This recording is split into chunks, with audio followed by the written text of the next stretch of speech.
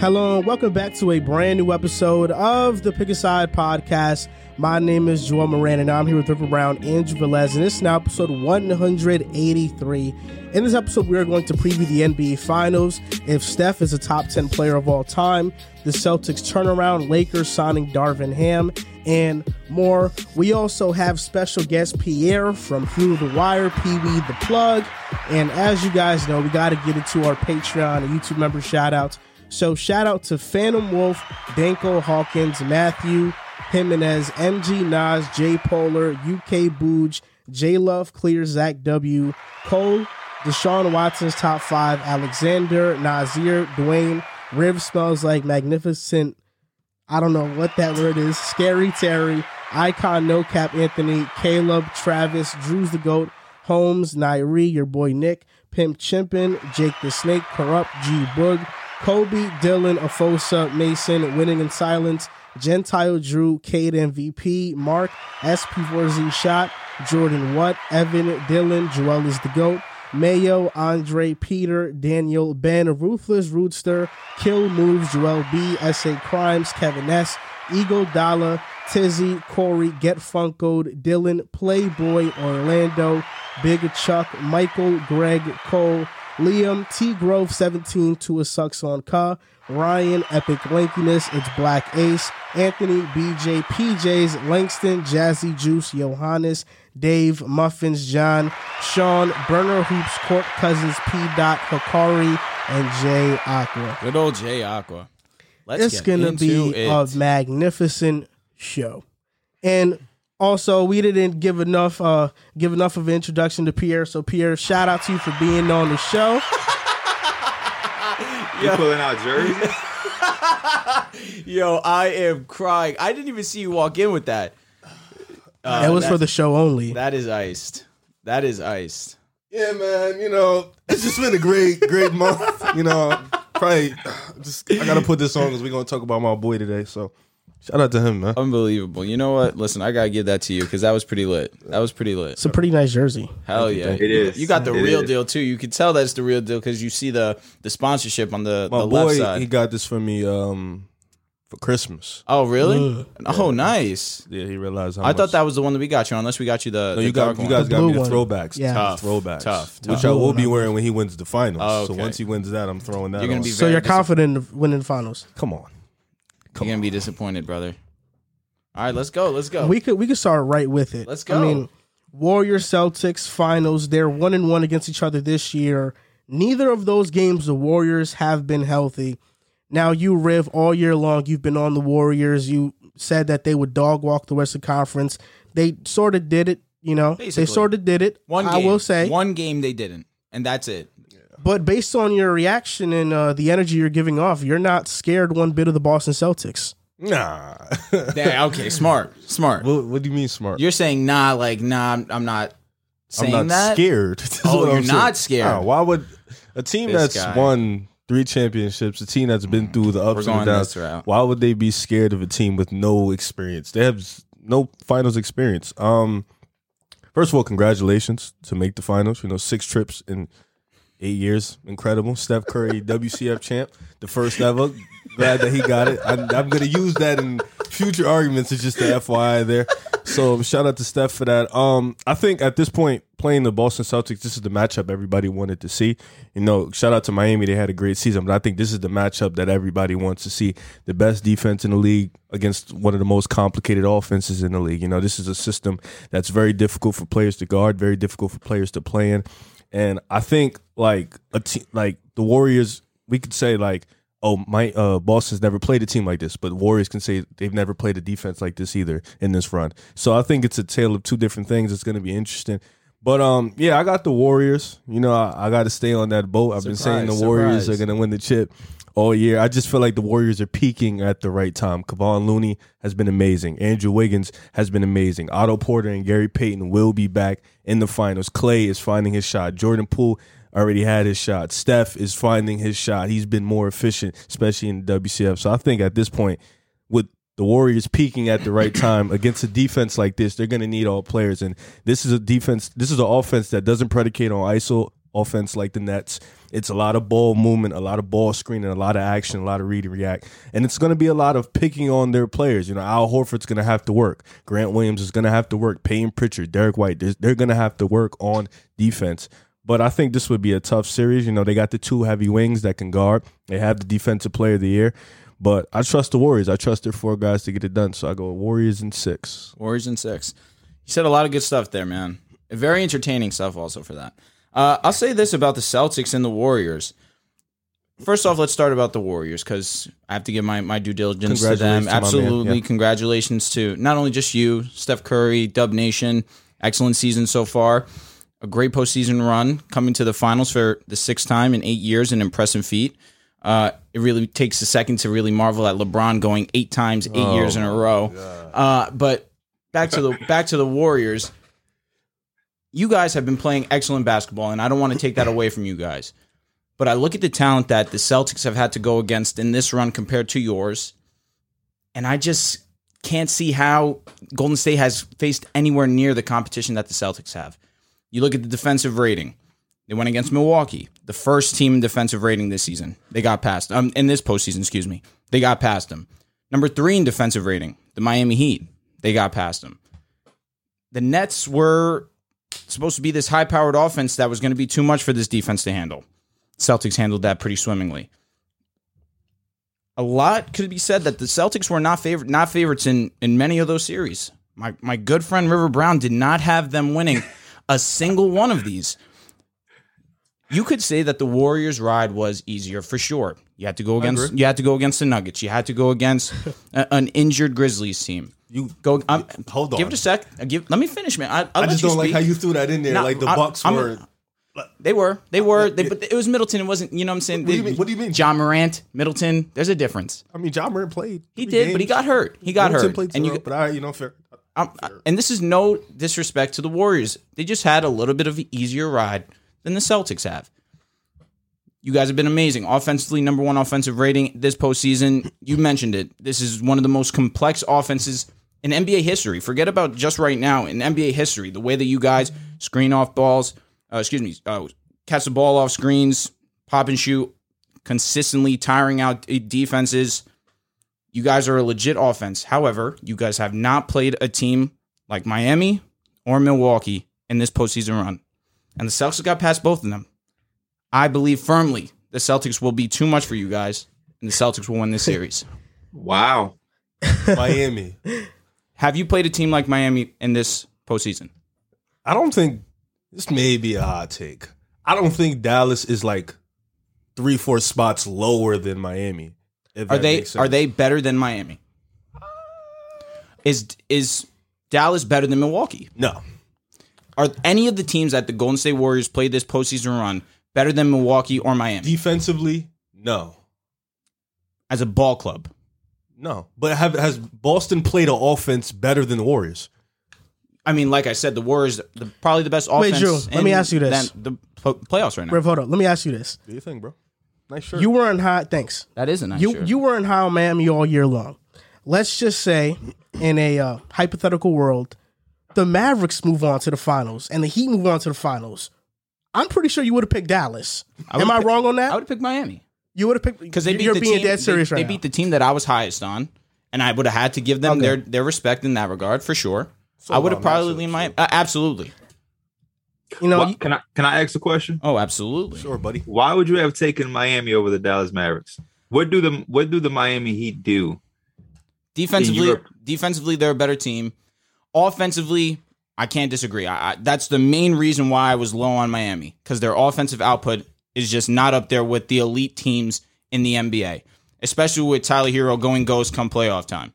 They don't have that number 2 option to score. However, defensively, I felt like they would have been able to draw up a good scheme against the Dallas Mavericks, and the Dallas Mavericks are another team that don't have a consistent number 2 option either. Has Miami not been a one-man show like Dallas, though? For sure, but they have better role players than Dallas do. And they have a better coach. That is Dorian Finney-Smith, Reggie Bullock, an argument. Brunson, Dinwiddie. Oh, these guys Miami has better role these players. These are players that have played above expectation Well, you know what? You got to give credit to the player because ultimately you have to do it. Who's better, Kyle Lowry or Jalen Brunson right now? Jalen Brunson. Dinwiddie or Lowry right now? Dinwiddie was disappointing. How Dinwiddie has been playing? Kyle Lowry's been hurt too. Yeah, Dwight Powell's. What about Max Strus or Dorian Finney-Smith? Who are you taking? Ooh, you put a good name. Dorian Finney is it. He's really good. So I just named you Mavericks. But Max Strus, PJ Tucker. PJ Tucker. The way Maxi Kleber played against the Suns, give me his ass. But how about Maxi Kleber against the Warriors? It's the Warriors. That's why I got the Warriors. It's the Warriors. Okay, that's the problem. It's the Warriors. But against the Miami Heat, I don't know, especially because we're not getting. It depends on what Bam we get into. Now Bam defensively, I like the Heat. All right, I talked about the Heat the last time I was here, but when I seen them in the playoffs, Kyle Lowry from round one, I wasn't really feeling him. I think the Tyler Hero hype was a little too overbearing coming to playoffs. He's a very good player, extremely talented, but he's not one of those guys. And I think the 6th man of the year, the way he ran off with it, a lot of people expected some crazy input from him to change a series. I don't think Tyler Hero is at the level where he changes a series for you. He can help, but he's not like I don't look at that series like, oh my gosh, the Heat didn't have Tyler Hero last night. Like nobody's saying that. No. Obviously, he would have helped anytime you lose a player, a part of your rotation, it'll help. But I didn't see one person on my timeline like, oh my gosh, imagine if they had Tyler Hero for Game 7. But we all know he's good, so it's no disrespect to him. But man, a Warrior, I cannot believe you just picked the Celtics over the Warriors. It's you know what I understand that. No, exactly. Yeah. My guys over here, they've been on the Warriors train the entire season. But the Celtics provide something that I just think that the Warriors are going to struggle with. This is my question because you talked about everybody the Celtics play. This is my real question that I meant to get to at first. So we go over the fact that the Celtics had a brilliant Eastern Conference run. They did. They made Durant look the worst I've ever seen him in my entire life. For sure. The Bucks and Giannis, though they did fight hard and Giannis played the best as he could, he didn't shoot the ball fairly well. He did not look like the most dominant guy since Shaq. And then the Miami Heat, who offense has looked terrible since the playoffs have started. What do you see with the Warriors that can be that can be used to an advantage? Because when you look at the Nets, right, the surrounding pieces outside of KD and Kyrie made it a lot easier, not to take away from the Celtics, but it made it a lot. You're not guarding Drummond. You're not guarding Claxton. You'll let Bruce Brown shoot however many threes. Blake Griffin, you're not really worried about. They just didn't have the surrounding pieces. I know it's easy to laugh at the Nets because Kyrie left the Celtics and Durant left the Warriors. Now they're in the finals, and me and people like Riv were picking them, and it's how they got swept. But they played extremely close to them in every single game. They had a bunch of chances to win a couple of games, and I truly think with a right offseason and the right pieces around them, they'll be right back, and nobody will really care that they got swept. For sure. Second round, you go against the Bucks, who, as much respect I want to give them, they were the reigning champions. They are one of the most easiest teams to scheme against because you know the game plan is for Giannis to drive, and if he doesn't have it, he can kick. The Celtics have the recipe to front line that with Horford, Grant Williams, and Robert Williams with the length of Jason Tatum and Jaylen Brown. The Miami Heat, there's no perimeter threats. There's really no offensive threats outside of Jimmy Butler. So now when we get to the Warriors, what can they exploit with the Warriors system? The fact that you have Steph Curry, Draymond Green can initiate offense, is constant moving. Jordan Poole is a firecracker. Andrew Wiggins can give you 25 in a game. Kevon Looney and him are tied for the most offensive rebounds in the entire playoff. They got like 46 offensive rebounds apiece in the 14 games that they've played. That's second chance points right there. Do you have guys like Otto Porter, GP the second? What can you exploit if you're Boston against the Golden State Warriors? I'm dying to know. I'm assuming that I'm the only guy choosing the Celtics here, so this question is 100% for me. I look at the Celtics and their offense this far. It's been, to a degree, disappointing. Against the Nets, they really couldn't get a consistent offense going, but their guys hit big shots. Their role players hit big shots when they needed them to. Yes. Against Milwaukee, very similarly. They really did not have a consistent offense. However, their role players were very consistent in hitting jump shots. Al Horford was absolutely huge for them. Round 3 against Miami Heat, same thing. They did not have a cohesive offense, but they're still able to get past because of one thing, and it's been their main thing I shouldn't say the entire season, since the All-Star break, that defense of theirs. Against the Warriors, who their defensive unit is still really, really good. So long as you have Draymond Green, that defensive unit is going to be very cohesive. It's going to be very sound.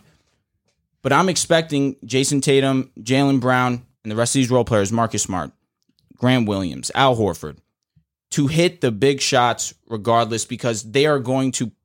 The Golden State Warriors defense is not the Miami Heat. It's not the Milwaukee Bucks. It's not, regardless of what you want to say. First in defensive rating in the regular season, the Warriors. They were not. They were number 2. They were first. They were number 2. They were first. I'm pretty sure the Celtics were 1. You could be right, but this postseason they have not been. They have not been. I believe they're the 6th defensive rated team. That doesn't mean anything because their offense is so great. However, I do trust the Boston Celtics defense, their perimeter defense specifically. Marcus Smart, Defensive Player of the Year. Derek White is very good defensively. Grant Williams is very good defensively, and don't get me started on Jaylen Brown and Jason Tatum. They have the defense on the perimeter to play against the Warriors, and I feel as if that is why I'm feeling the Celtics here. So right now, looking at the regular season rankings, defensive rating, okay, Celtics number 1, 106.2, Warriors 106.6. So the Warriors don't have a Miami Heat level defense, Bucks level defense. This postseason, they have not been on their level. See, now this is the gripe I have with that statement that you made. This postseason, because the playoffs are such a small sample size. The Boston Celtics played the Milwaukee Bucks when the Milwaukee Bucks had the first defensive rating in the playoffs. They played the Chicago Bulls. Are we serious? We're using the Chicago Bulls as a measuring stick to how great a team is defensively. Milwaukee's still a good defensive unit. You know what? I don't know if I'm gonna. No, but is that not correct though? Yeah, but yeah, right. So you're saying the almighty great defensive Bucks in the playoffs. Oh, it's because they did this to the Bulls. This is how you want to misconstrue that. No, I mean that's the team they played. 5-game sample size. Miami Heat also. It's a 5-game sample size. So you're going to use that 5-game sample size over the entirety of the regular season, where the Bucks were an average defense. The Bucks were an average defense in the regular season. How about the way that they played against the Celtics? They were good defensively, but they were really good. I remember Jason Tatum after Game 4, was it? No, Game 3. Game 4, Game 5, Game 6, 30 points, 40 points. It's Jason Tatum. But then again, it's Jason Tatum. An elite defense doesn't allow. Miami has an elite defense. They didn't allow Tatum to go off for 40 once in this series. He had 30 clean, but he didn't have 40. I mean, wow, that's a real feat. But I'm saying versus Milwaukee, he was able to go for 3 straight 30-plus point games. Again, like I said, played against Miami and so Milwaukee. You think the Milwaukee Bucks this postseason defense is better than the Warriors? There's a real strong reason why you're singling out Milwaukee. No, because I just want you to back up that point. I don't think the Warriors. I think the Warriors are a little bit better defense than Miami, but. Than Miami? I do think. Wow. Not to mention, let's not even mention, Warriors were second in defensive rating. Only 0.4 spots below the Boston Celtics when Draymond missed how much? At least a third of the season, right? Yeah. At least a third of the season. Klay Thompson came back Christmas. Really hasn't been on with that Draymond, level with Draymond Green. Since the playoffs started. Draymond Green, the Warriors are by far the best defense in the NBA. We have to give the Warriors some credit for what they did against the Dallas Mavericks. It's just like, and it's funny because people been doing this for like a couple of days, but I've been swimming in the fact that Steph has that WCF trophy. But I've been noticing and I've been peeping that people when the Warriors played Denver, and we all understood at this table that Denver was going to be a cakewalk. The media, Warriors in 6, Warriors in 7, the Joker this, the Joker that. Okay, the Warriors washed them, right? Then they go play Memphis, right? Some people picked Memphis. Some people said this was going to be a hard series. Okay, Ja Morant, he missed the last 3 games. The first 3 games they played, they go up 2-1. They beat Ja by 40 points. 40 points. Then the next game, they lose by 40 to a team without Ja. And then the next 2 games was pretty much Warriors. Then they go play Dallas. And people were like, matter of fact, the Ringer had Dallas making the finals at a higher percentage than the Warriors. Dallas just beat the Suns. And Warriors in 5, man. The Warriors just made them look like they didn't belong in the Western Conference Finals. So I don't like how just because the Warriors made these teams look smaller than what they were, it's like, nah, the run was easy. I don't think so. I mean, Miami's run wasn't strong. They played Atlanta. They played Philly. Joel Embiid missed 2 games. I'm with you there. So that run doesn't seem too strong to me. But let's talk about the Celtics that are ultimately in the finals. The Celtics had a great run. The Celtics feel like they should win. They feel great. I think this is one of the greatest in-season turnarounds in NBA history. They're making the finals. Tatum is in that stage where a championship could definitely catapult him. And it feels like it's Tatum and Brown's time to prove everybody wrong for all the shit that people talked about them being potentially split up.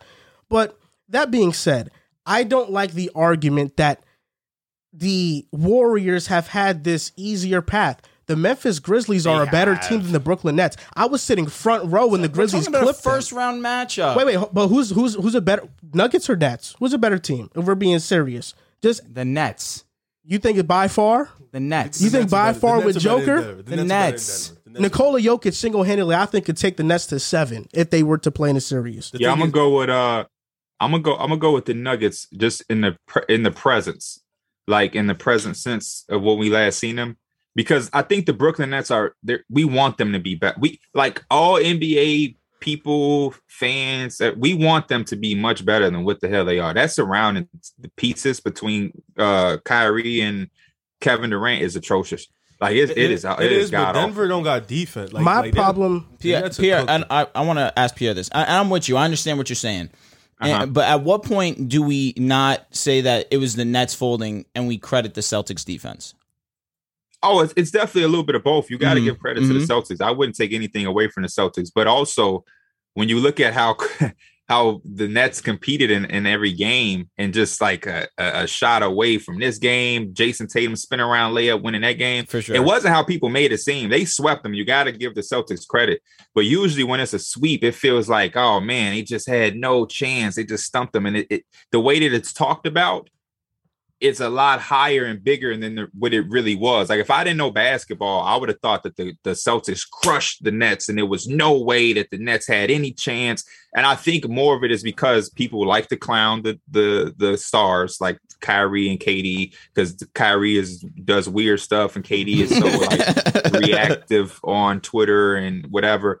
But I think the emphasis is really that KD struggled in a way we've never seen him. So it amplified it a little bit more. But when we watch the games and you really go back and look, it wasn't how it was presented to be, if we're being honest. And then in Milwaukee, I really do think that the series is different if Chris Middleton is healthy. That's just me. Not different. It's Milwaukee is in the finals right now. I don't think it's any.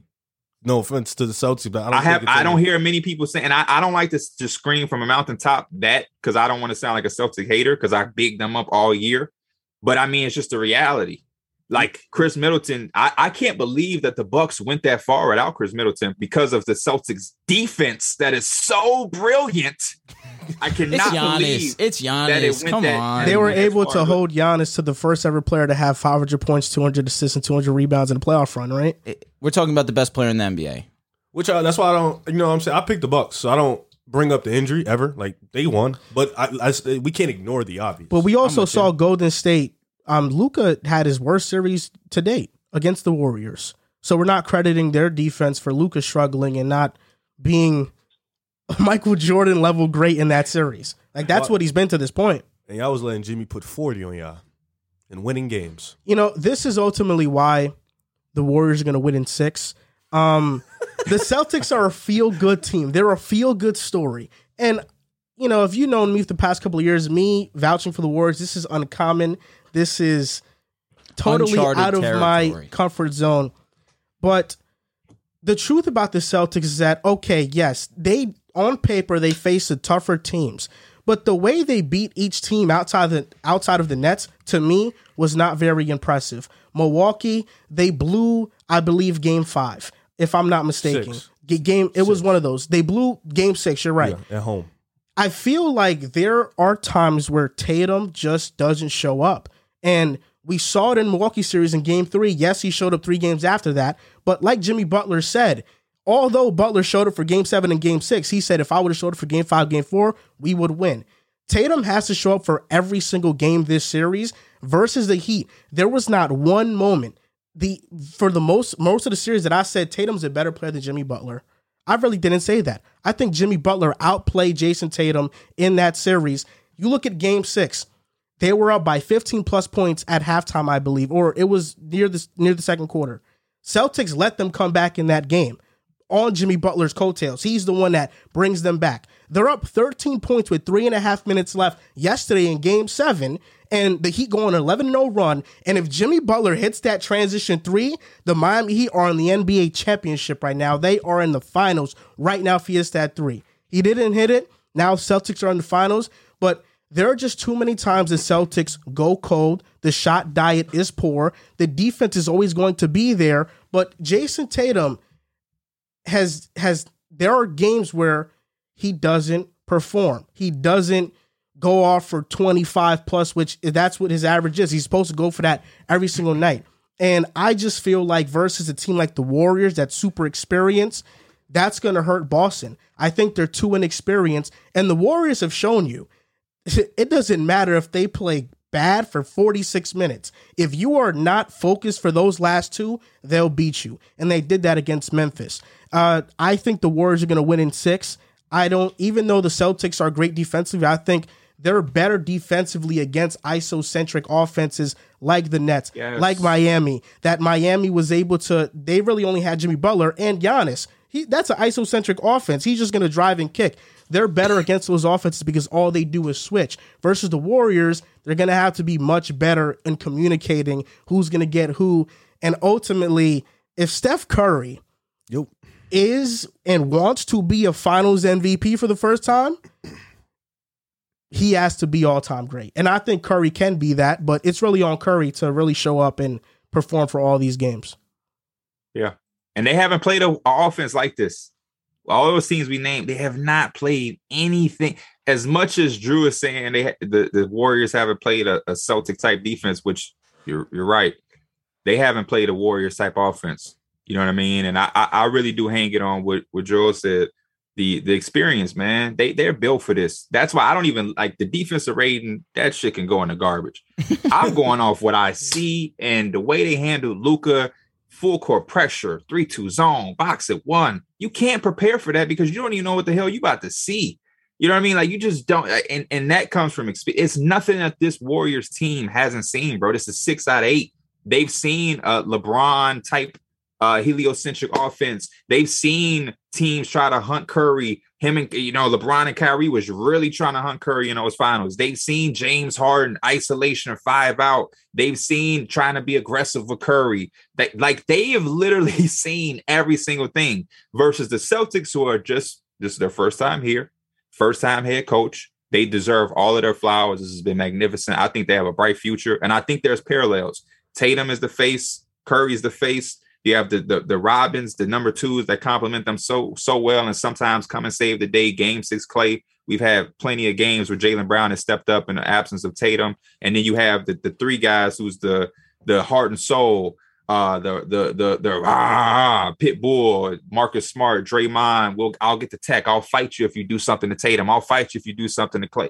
Then you have the former player head coach who came and made the proper adjustments to get the instant success in Udoka and Steve Kerr. So there are some parallels there, and I like that for the finals. But I do agree. I think the Celtics just feel good. Everybody likes them. They got good, likable guys. And it's new. It's like a new era with them being a top dog because it felt like Bucks, Nets, if everything is right, Sixers because they got Harden, and then out of nowhere it's like the Celtics. I mean, even the Heat. And then you got the Celtics just came out of nowhere. So it feels good, but the Warriors are the Warriors. They've been here 6 out of 8 for a reason. And it just feels like their moment. It feels like Steph is going to solidify himself as a top 10 player, which is a topic we're going to get to. It feels like, they got a point to prove to win without KD. And then, to usher in this new team with the youngins. The Warriors excite me, man. The Warriors, P, you got some shit. Warriors in 5 or 6 or 7. I'm going to go 6 to be respectful, but in the back of my mind, I'm thinking 5. I ain't going to lie. Okay. I said 5 for the Mavericks. No respect for what people the thought I Celtics was, are about. Maverick fans thought I was being disrespectful, but they got the recipe, man. Before we go on to the next topic, just to say this. The Warriors had a defense rating 104.2 with Draymond this season, 46 game sample size. So that's 2 points higher. 2 points lower than the Boston Celtics. And the Celtics, after the All-Star break, which is when they made their magnificent turnaround, they had a defense rating of 111.1. So the Warriors have the real DPOI in Draymond. Draymond is the best defensive player in the NBA. I'm with you there. But before we move on, I just want to get your take on this, Drew, because there's not somewhere a little bit in you where you are disappointed in the Celtics. In what way? Because facts. In our predictions, you picked the Celtics over the Nets. Riv and I picked the Nets. Of course, we were wrong about that. But versus Milwaukee, you said Celtics in 5. They go 7. Versus the Heat, you said Celtics in 5. They go 7. So in your mind, you expected the Celtics to finish off these series sooner than when they finished off, and you could argue they should have done it. That doesn't concern you a little bit? You're not slightly disappointed in that? That's a great question. Against Milwaukee, no, because there was times where the lack of being in those type of moments, I should say, showed for the Celtics, and that championship experience from Milwaukee really shined through in some games, and they were able to capitalize in the end of those games.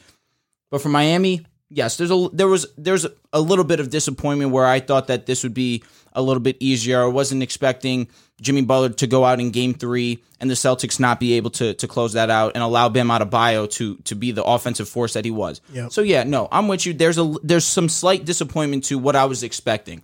Against Milwaukee, not so much. Yes, I believe that they easily could have won that one in 5. But the championship experience of Milwaukee showed. But against Miami, that's where, yes, I will be really honest. A slight disappointment in certain games. But ultimately, the job was done. In that moment, they're on to the finals. The grand scheme of things, the job's not done. And I think that they do so in 7. And that's just what worries me about Golden State, is that I feel like they should have beat Milwaukee in 6. I feel like they should have definitely beat Miami in 6 at TD Garden at Game 6. And you're right, Game 3 without Jimmy Butler for the entire game, Bam Adebayo beats you. For sure.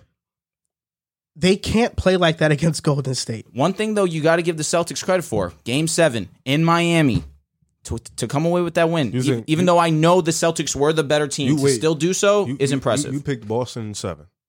Against you guys, yeah. So you think Boston... they have the home court advantage because they were the 2 seed. No, the Warriors have a better record. The Warriors have not lost a game at home this year. You think Boston is going to go into Chase? Listen, it's going to come down to your boy if he's clutch or not.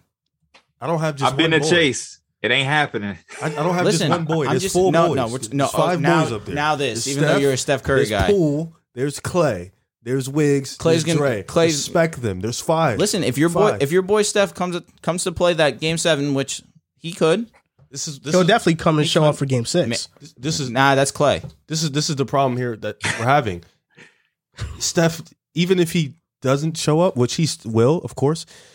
Look at the team. Look at the team, bro. You need Steph to be Steph. Look at you. The lesson. I'm gonna Pee-wee's here. The less and more theory. That's what it's called. The less is more theory. Correct. Yep. That's a good theory. It's actually a really strong theory, but it's only a strong theory against teams that are not as good as that team or better. Against this Warriors team, the less is more theory is cool, but when the Warriors are more is more, it completely debunks that. But how are the Celtics less, in your opinion? You guys have 2 scorers. No offense. Marcus Smart, nobody's really worried about him offense. I'm sorry. Rob Williams, I watched him play. He's not an offensive player. He's a defensive guy. Threats, defensive guy. Grant Williams, if he's not open, he's not a threat. Payton Pritchard's a good, solid player. Derek White is okay. But the Warriors have Steph, Clay, Poole, Wiggins. Wiggins can exploit mismatches all day. Payton Pritchard, Derek White, they're too small. Jordan Poole's Wiggins has been really good. I need to see it in the finals. Jordan Poole's going to feast on your bigs. He's too quick. He's too fast. He's too twitchy. You're saying Poole? Yes. Derek White, Marcus Smart. Wait, what's the difference between Wiggins, though? I mean, there's nobody. I need to see it in the finals. But there's nobody on the Celtics that has been in the finals before. Agreed. Yeah. Agreed. What you mean by that? The Warriors ain't gonna guard some of them dudes too. Like Derek White, like the Warriors. I mean, are fine. I just say this: Derek White shows that you leave him open, he will knock down shots. Man, that motherfucker did that one game. Nah, stop. He was pretty consistent. He was consistent. For him to be a professional, he irked the hell out of me as scary as he looked. He looked scary in some of those moments against the Heat. And that's just me. I like the guy. He's a very good player. But you can't be scared in some of these moments. And I'm just glad he took those shots. And I give you credit, Drew. You have the Celtics. You standing on it against 3 people who have the Warriors. I respect it. You I win, really, you'll be a legend. You'll be a legend if you win. Honest to God, you'll be a legend. I feel pretty confident. The Warriors threw 8 too. defensive schemes against Luka in the first round. He didn't know what to do. This is Luka. He was playing ball since 9 years old. It's not he didn't know what to do. It's not just Tatum. Jaylen Brown, you got to worry about that man. He can't dribble. I'm good with that. He's the greatest non-dribbler in NBA history. Gary Payton's okay. You know what? Jaylen. Throw some respect on him. Just because he can't, he's not the best shooter by any means. Plucking him every time you put the ball. He still averages at least 20 every game. Don't play with his name. I'm good. I'm fine with it, bro. Don't do that. Don't. I've been telling you all season. Don't play with Jaylen Brown's name. Jason Tatum over Kawhi. Yo, stamp that. I'm asking because I watch y'all show. I don't know. Since the last time I left, y'all have entered my. Listen, my let Tatum win this finals.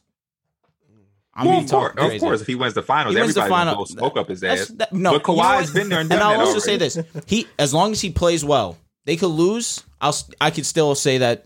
Without seeing Kawhi for a full season, why though? Tatum. Why do you say that? Because it's the new thing to say, or because you believe it? Because with Kawhi being out for a season, yes, I understand. When the last time we saw Kawhi, he was all world. He was unbelievably great. If he's healthy, they have a strong chance of winning the finals last year. But being next year too, being out a full season, so why not just leave him out the conversation? You can, but that was a question that I was asked. You understand what I'm saying? But you said Tatum was better because he was hurt. You're saying Tatum was better than Kawhi because Kawhi was hurt. No, I'm saying I'm taking Tatum because I trust that Tatum's youthful. He has a great offensive package. And no. Not to cut you off, but we can't put youthful in here. In these type of conversations, we don't go off potential. But Kawhi is coming off an ACL. This is a grown man league. It's this guy versus that guy. It ain't, he's 24. Who is the better player? Kawhi is coming off a torn ACL. That is concerning to me. Durant came off of an Achilles and didn't lose a step. And then 1 year after, it's the worst we've seen Kevin Durant. But to your point, it's the Celtics defense. That's facts. You told me to credit the Celtics defense. I'm not saying you're wrong, but I'm just stating a fact too. Listen, I'm with you there. Yes, great counter argument that I am praising the Celtics defense, but this is the worst we've ever seen Kevin Durant 1 year removed from that. I can't wait to see Kawhi. He'll be back next year, man. Listen, Kawhi could come back and be Kawhi Leonard for sure. What are you gonna do? I don't know that. I'll acknowledge it because I have no problem saying that I'm wrong. Yeah. Okay. So hold on. So if Kawhi comes back, the same guy, Tatum's not better than that guy.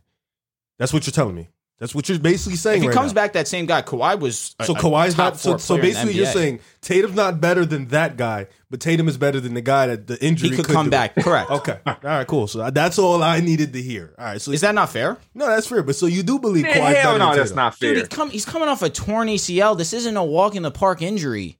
I mean, in the professional, and he's in the out NBA, for a full is. season. A full season's crazy. That's what he needs. At this age, he took his time to get healthy. I understand, and I'm not mad at him for missing the whole season. It's unfortunate more than anything. In the NBA, a torn ACL is kind of a walk in the park. I haven't seen too many guys who ain't unless you dare football 40-inch vertical. If we're talking but football, a Kawhi game ain't based off of that. He's an assassin in the mid range. He's strong. He's not trying to jump over you. So I mean, he's a grown if we was talking Achilles, I would even then guys come back from Achilles way better. As long as you ain't like Boogie 7 foot 270. I know what you're saying. I'm just being real. I love Boogie. I'm just being real. Some of these injuries ain't as bad as they once were, depending on who the person is and the type of game that they play. Shout out to Boogie. But it's going to be very interesting. You know, I'm looking forward to the Kawhi Tatum thing. I will agree, though. I mean, if we're going off of this upcoming season, if I'm taking Tatum versus Kawhi, I might go with Tatum. No, you didn't. No, Mike. You said you were going. No, I'm going with Tatum. Yes, I'm glad Joel said something. There are less concerns. No, it was you two picked Tatum, and I said no. Kawhi. There are less concerns with Tatum, and I feel like there's not a big gap, so I'm going. I understand, Tatum. but on the court, there's literally no concern with Kawhi for me. No concern. That's pretty facts, though. What he's saying is very fair. There's no concerns with Tatum, and the gap is not significant. No. Even if you think Kawhi's a better player, I count on Jason Tatum being healthy as like being more healthy than Kawhi and playing the entire year. But health doesn't determine who's better. It just determines who's more available. Availability is a skill. That's why you drop availability AD so is much. Not a skill. What the hell? Is AD a top 15 player to you? Exactly. How many times do you shit on Anthony Davis because he's not on the court? He can't shoot anymore. That's why. He literally can't shoot anymore. You know what's also different between that? Because I feel both sides. Anthony Davis is out with little shit. Kawhi has an ACL. Anthony Davis, he break his pinky nail and he's missing 7 games. But Kawhi Leonard is Mr. Dink and dunk. I have this type of injury. I'm going to sit out. He's load management. He's the poster child for load management. He hasn't played. I'm okay with load management. He'll play when he needs. I am more than copacetic with load management. But that's just the story of Kawhi Leonard's nice word. Thank you, bro. Copacetic. When he was young, he was playing. Now he's old, got a load management. He's played 60 games one time in the last 4 years. He's old, bro. No, I'm exactly, which is why the ACL is concerning to me. And there's still a lot of players in the league who would die for some of the shit he's done. Oh, for sure. You kidding me? Listen, we're not comparing. It's a lot of availability guys who would die for his resume. That's the one thing that I feel like gets misconstrued in that argument. I really wish. It's because people hear Kawhi Leonard, they automatically think about everything he's done, and which is fine. He hasn't done nothing with the Clippers yet. I just think about his last run. You know me. I don't do that. Let me finish this. People think about it. They hear Kawhi and they automatically hear the resume and everything he's done for the league. 100%. We're talking about right now. Right? We're not talking about longevity because Kawhi is leaps and bounds. Man, you just told me Jason Tatum age. That's not right now. Right? I'm talking about right now, where we stand right now. But Jason Tatum is one of the best offensive players. On the future, which ain't right now. Well, when we come back next season and Kawhi has missed an entire season and Jason Tatum is just entering his prime, we're going to have that conversation again, Pee-wee. Defensively, Jason Tatum took the season. I'm going to have Jason Tatum higher because he played. I can't put an injured guy top 4. So what are we arguing here? But when you say he's better, you got to account for the fact, like Riv saying, he's coming back to the league. Kawhi Leonard's going to play again. I can't rank a guy top 3 small forward if he didn't play last year, but that don't mean he just forgot to play basketball. You got to count that he is going to play again. I feel like we're disagreeing on words. Because I'm with you. Knock on wood, I hope not. But Jason Tatum could get injured. I'm not going to forget that he know how to play basketball. I feel like I'm not going to say his guy ain't shit no more. We're definitely seeing eye to eye. We're like, words are getting misconstrued and feeling like we're disagreeing with each other. But after what you just said, I'm 100% with you. Everything you just said. I just only asked because I'm curious as what be the criteria for people. Because we got guys who've done it on a consistent basis, and I always thought that that's what it was. And then you got guys like Tatum, Luka, who do some shit, and they just getting started. Like you said, he's about to enter his prime. What be the rush? Why is there a rush to put him over a guy who's done it before? Let this dude do it for 4 or 5 years like the others had to. We anoint guys so quick, and then boom, they never do some shit again. Like if the Celtics never going to run like this again, now what? But we were so thirsty to put Tatum here and here. The Celtics have been into they've been to the conference finals how many years since Tatum's been in the league? Every year but one? The Celtics have been to the conference finals with Tatum, every year 3 times. They've been to 3 times. 3 times. I mean, Jason Tatum is him. His rookie season in the bubble. How many times they won that? One time. One time. Exactly. That's it. I agree. Exactly. You're making a good point. I can name a bunch of guys who James Harden been to the conference finals a bunch of times. But also, like the criteria when that question was asked between Tatum and Kawhi, it was who are you taking going forward, and also it was both. Who's better now? Who are you taking going forward? I think Kawhi may have the slight edge now in terms of who's a better player. But going forward, if I'm taking one guy to lead my team, I'm taking Tatum. And if you're accounting for recently what they've done, you look at the past 3 years. Past 2 years. You look at Kawhi's tenure with the Clippers versus Tatum with Boston these past 2 years, including this season. Tatum has been to the conference championship twice, now the finals. Kawhi blew a 3-1 lead against Denver in the second round, didn't get to the conference finals, then was having a historic playoff run, but got hurt in the second round, didn't get to play the Suns in the conference finals. So if we're talking about the past 2 years and now, Tatum has done far more than Kawhi Leonard. But was Tatum better individually? You talk about all those runs. You know Tatum wasn't better than Kawhi. No, he was not. So that's what we're talking about. I agree with that. Did the team win? Yes. Did the Clippers choke? Absolutely. But was Tatum better than Kawhi? You're right. No. So Kawhi Leonard, and if Kawhi don't get hurt, they in the finals. That's facts. That's the only reason the Suns went last year. I agree. Kawhi Leonard last year's playoff run's better than Tatum's this year's playoff run? No. Kawhi's Jason complete, Tatum has had a better run. Tatum's had a better run. Kawhi's wasn't complete, so Tatum's had a better run. And then so Tatum's having a better run, then projecting that Tatum's only getting better, and Kawhi's going to take some time to adapt from his ACL. I'm putting Tatum over Kawhi. That's fair. But I'm not arguing that. If you're going who you taking for the future, I'm taking a 24-year-old. I trust Kawhi. 10 out of 10. But when he said pumping them young guys up, you did do that with Trae Young. You did do that. You tried to. And everyone does that with Luka because we see what he's done and what he can be in the future. He's amazing for sure. He's but that's why I can't be hesitant to want to prop these guys up, especially if they're giving me results. Okay. It's a difference. Like going into the year, whenever we do our rankings, I always do my shit based off the previous year. Don't care what you did in 2007. It don't matter in the current rankings. So I do that in that sense. So like coming into this year, I had Trae Young over Dame because the year when the Hawks went to the conference finals, he was playing better basketball than Dame. But I'm not saying I'm taking him overall because Dame has done it for 7-8 years. You know what I mean? But I know what you mean. Yeah, it's a quickness to put guys in a certain tier. And then we've seen so many guys jump up and then they just tear him down. I don't like I hope that the media, not us type media, but like the TV type media slow down with Luka because they're going to prop him up. And then if Luka don't make the finals in 3 years, he's going to be the most overrated. You know, I watched LeBron's whole career. They did that with him in Cleveland. He's this guy is out, but can't get over the hump. Can't get it. And then they just tear him down. They did Kevin Durant. Luka's next. And then it's going to be Cade Cunningham or some shit. They just hype guys up quick and then they tear them down when they haven't done this, that, and the third. And then you look at guys like Luka, his team, he shouldn't be in the championship right now. That team is atrocious. LeBron in Cleveland, that team was terrible.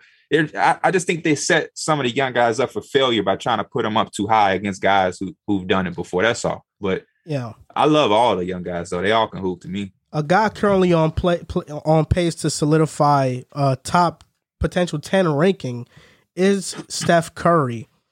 Now, we had a brief discussion about this on the last basketball pod, but we'll get more in depth on it. Do you think if Steph wins the championship this year, wins Finals MVP, he is now a top 10 player all time? I'm going to let you, Riv, go first because you have the Warriors jersey on. And, I probably already know what you're going to say, right? Yes. The answer is yes. It has to be yes. Yeah, no, I don't have him in my top 10 right now. I do not have him in there. Even with a championship and Finals MVP, though? Oh, I just said now, today. Okay, today, I have him. He's a top 13 player in NBA history to me. I'm with you. But if he wins the Finals, has a historic Finals run, wins the Finals MVP, I got to throw him in my top 10. You're looking at a guy who has 4 championships, 1 Finals MVP, 2 league MVPs, 1 being unanimous, the 3-point record. He's broken every single 3-point record after he broke the first one. This is a guy that's changed the game, changed the league. Like, he's literally a pioneer, now officially one of the pioneers of the NBA because of the fact that he's altered the landscape of the NBA. He's changed the NBA. So for me, I think top 10 should probably be unanimous. I'm not going to go on a Kendrick Perkins rant. Let's say he's better than Magic after the Finals MVP. I ain't gonna do no shit like that. That's insane. But I will say he definitely, I don't know who bumps out. There's a lot of guys, Hakeem, Shaq. I'm just throwing names. I'm not saying these are the guys, but Hakeem, Shaq. There's a lot of guys that that top 10 is just insane. It's tough who's going to bump out, but Steph got to get a spot. I think he's already over Kevin Durant, in my opinion. But Steph's got to get a spot in that top 10 if he wins Finals MVP and he wins another ring. That's 4 chips. He changed the game. He's changed the game probably bigger than 5 or 6 of the guys in the top 10. Mm-hmm. So for me, he got to get a spot in there. Probably like 10. He'll probably just jump right at a 10 or 9. All right, so I did my top 10. And obviously we're not saying he's jumping into the top 7. I feel like once you get to like Larry Bird, it's very hard for Steph Curry to enter that type of conversation without multiple Finals MVPs, Finals obviously. But 9 and 10. It's a possibility that with who is your 9 and 10? I have Shaq and Kobe. What? 11 Kareem. Hakeem. Can you read your whole list? You might as well just go 1 to 10. So I have LeBron, I have Jordan, I have Kareem, I have Magic. You have LeBron where? Number 1. Come on, you're a Chicago guy. I understand you're going to give me some slack. That's fine. So I have Bron, I have Jordan, I have Kareem, I have Magic, I have Wilt, I have Russell, I have TD at 7, I have Larry Bird at 8, I have 9 Shaq, 10 Kobe, Hakeem 11, Steph Curry 12. Kobe at 10. I do. I really hate that. How high do you want me to have Kobe Bryant? I want you to switch Kobe. He's and Wilt. higher than Shaq. I don't know if I can't do that personally. I want you to switch Kobe and Wilt. I really do want you. Always a weird conversation for me. Michael Jordan is arguably, to me, he's hands down. I used to play around with the LeBron because my dad's an old head and I like to mess with them. Michael Jordan's the greatest player to ever play the game. Let's just be honest. It's 1A, 1B to me, but I understand. What puts Shaq over Kobe though? When Kobe and Shaq were together, Shaq was the best player. Okay. Because Shaq was in his prime. So watch this. So watch this. Does that put KD over Curry for you? No. But KD was the best player when they played together. That's a good one. We see Curry's impact on the game. I'm taking that into account. What about Shaq's impact? For sure, which is why I have Shaq over Kobe. Because I'm just struggling to understand this. Kobe, and this is no discredit to Kobe Bryant, what he did. Obviously, we're talking top tens. You're automatically amongst the best in the history of any sport. No way, no how. Good, bro. Michael Jordan set a standard that Kobe Bryant tried to follow. Shaquille O'Neal was a one-of-one type player that we've never seen in the NBA even since. That's fair. So, which is why I give him that respect. But when you ever seen a dominant big man like Shaquille O'Neal? Hey, don't do that. Like Shaquille O'Neal? Don't. Yeah, I'm just saying though. Like Shaq? When you say, yeah, but we've seen big man dominate the game. No. They all, some of them did it in different ways, but he didn't do nothing that was like astronomical. He was a big man who came and he dominated in interior. Did Wilt not do that during his time? Did Hakeem not do that when he played? Broke the rim. Did Bill Russell not do that when he played? He did, but we understand that it was a little different. And Shaq was different, but it wasn't new. To do that's just like a guy coming in and scoring a bunch of points. It's going to be impressive, but we're not like, oh, he changed the game. Do you think Shaq? Do you think Shaq changed the game? I don't think he changed the game in any way. No, I wouldn't say that's he changed the game. But he was a one-of-one type player. Kobe's a one-of-one too. I disagree. He's the closest thing to Jordan. Correct, which is why he's not one-of-one. Why is Wilt over Kobe? Because, come on, man. Hey, hold up. Before you go, it's just, I have trouble putting Shaq over Kobe because, for one, Kobe has more championships, 5-4. Finals MVPs, Shaq has 3 to Kobe's 2. All NBA first teams, Kobe has 3 more. All NBA teams, he has 1 more. 9 defensive teams to Shaq 0, and 9 defensive first teams to Shaq 0, and all defensive teams, Kobe has 12, Shaq has 3. So like Kobe, I think clears Shaq. Clears a little strong for me. And I ain't never seen Shaq carry no team either. Yeah, what cleared Kobe is 2009, 2010, leading the Lakers to the finals, going back to back, beating the Magic and the big 3 Boston Celtics. That's what cleared him to me. He was able to win without. He was able to win without Shaq. I don't have Shaq. I have Hakeem over Shaq. So and if we're being honest, those Lakers teams, although they were well constructed, they were by no means a powerhouse above everybody else. Just a really good unit. But Kobe took them over the top. What year are you talking about? Talking about 2009. Oh! I thought you were talking about the Shaq. That's what I was thinking too. I mean, and I'm talking about 2009, 2010. Yeah, my fault. Their big addition was getting Ron Artest in 2010. Good. That was their big time addition. 2007, 6. Like that's a great team, but that's not a super team. Kobe Bryant, Dwayne Wade, Shaq. I love Shaq. Shaq brought me on stage at All-Star Weekend, helped me meet some of my favorite people ever. I love. That's Unc. That's lit. Man, Kobe Bryant is different. I'm always, this conversation is always crazy, right? Because Kobe is the closest to Jordan, who's the number 1 or number 2, but yet he's 9. How can you be the closest to the greatest and be so far at the same time? That makes no sense. I think Kobe's top 6, 7 easily. I think wherever Tim Duncan is, you have to have Kobe. Honestly, do you have Larry Bird over Tim Duncan? I do have. Okay, no, I have Tim Duncan over Larry Bird. So. That I have Tim Duncan over Larry Bird as well. I have Tim Duncan at 7. I feel like because Tim Duncan and Kobe are aligned. But you disrespect Wilt and Bill Russell. I don't. Bill's in my 10 and Wilt's in my 12. That doesn't mean he's disrespectful. That's where he is. That's crazy. I was like, nuts. Back to the question at hand. I don't think Steph Curry becomes a top 10 player all time. I agree. Even if he wins a championship and wins a Finals MVP. I agree. You look at Hakeem. I think Hakeem still has a better resume. Hakeem, 2-time champion, 2 times Finals MVPs. Some of the weaker rosters that he led to the championship. He has 2 first teams over Steph. Steph could very well get that though, and 4 more All NBA teams. And I mean, it's just Hakeem, the 2-way dominance, 9 defensive teams. Curry not having any defensive teams, I think, would hurt some of these types of arguments because he has nothing to his name in that regard. Then I still wouldn't put Curry over Shaq. I still put Shaq over Curry and Kobe over Curry. I essentially said the exact same thing in my argument. I'm not putting Curry over Kobe. That's not what I'm doing. But I think the Shaq and Kobe, you can make Shaq and Hakeem, you can make the argument that those would be the two guys that they put over because of the fact that Steph Curry kind of changed the landscape of the league. And like you said, he has more rings than both. Well, he has more rings than Hakeem. So he doesn't have more finals MVPs, but he has the unanimous. So it's a lot of things Steph Curry has done that's kind of like first and everything, or like changed or like elevated the league. So you got to kind of put that that's why people look at AI so differently, because not only was he a great player, he kind of changed the game. You know, he saved the league in a sense. So that's why people look at him in kind of like a different light. That's kind of how you got to look at Steph Curry too. If this was a list off of most impactful players, Curry's top 5. He's probably top 3 most impactful players in NBA history. But in terms of the top 10, just resume wise, I don't think he's there yet. No, he's not going top 5. I don't know. He's top 5. I don't know if he's top 5. Most impactful. Most impactful. No. Top 5 most impactful. I don't know. The 3-point revolution started with him. No, I agree, and I 100%. You have your he's on that team. Curry no, hat? Absolutely not. But MJ? you have to throw Magic, Larry Bird, MJ, LeBron. Wait. Time out. How did Larry Bird change the game over Curry? Thank you. Magic and Larry saved the NBA. They saved the NBA because it gave them something to root for. Like they gave them a storyline. I don't love LeBron. He's the second greatest player to me. How did he change the game over Steph Curry? Impactful doesn't just mean just how you impactful to the game of basketball in terms of changing the game. Yeah, not the most fan. You transcended basketball into a different direction. I'm still on Larry Bird. Stop.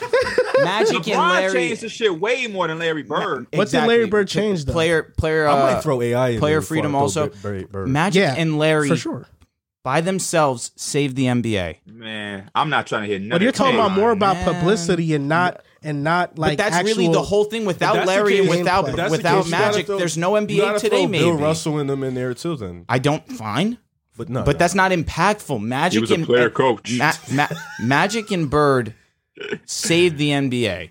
And MJ took it to a whole different level. And that's what I'm about to say. I'm about to say you can miss me with the save the shit, because if you'd have waited a couple of years, I'm with Jordan you. Listen, I don't disagree. disagree. Let me ask you: you think Larry Bird has revolutionized the game more than Dirk Nowitzki? Yes. Oh, that's ridiculous. How? Dirk is one of the first ever Big great overseas players.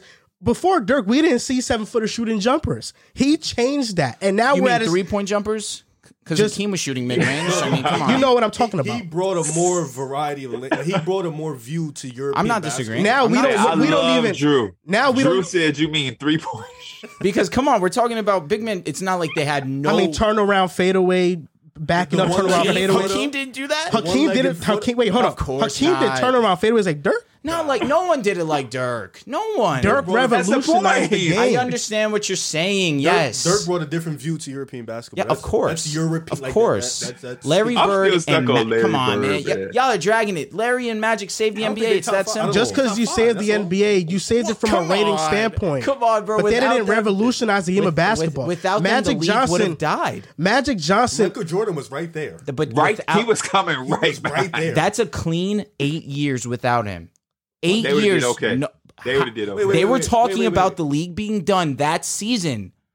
Look, I'm not disagreeing with you. Right there. It's just it wasn't right there. Rev, hold 8 years is a long time. I'm not disagreeing with you. It's just that doesn't talk about changing the game. You just mean, like, for example, you look at I'm lost my train of thought. That's all right. I'm just saying, like, from a publicity standpoint, they saved the game because they brought the NBA a storyline to somebody to root for, to root against. Magic, Bird, it was a heated rivalry.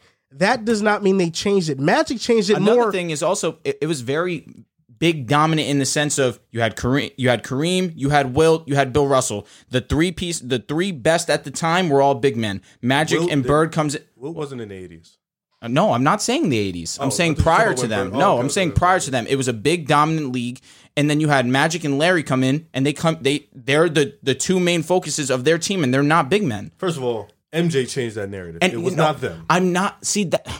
That's an issue with me because I don't disagree with what you're saying. Yes, guard play with Michael and the way that people viewed the league outside of the United States, that's all because of Michael Jordan without a doubt. But we can't gloss over the fact that Larry and Magic did it first. Okay, but this is the thing. You're grouping Magic and Larry that like they're together. Magic, because that's the only thing you should do. No, it's not. Okay. No, Magic is different because Magic transcended how you play the point guard position, where teams now started looking for bigger guards. Absolutely. And now we see guards that are 6'5" plus.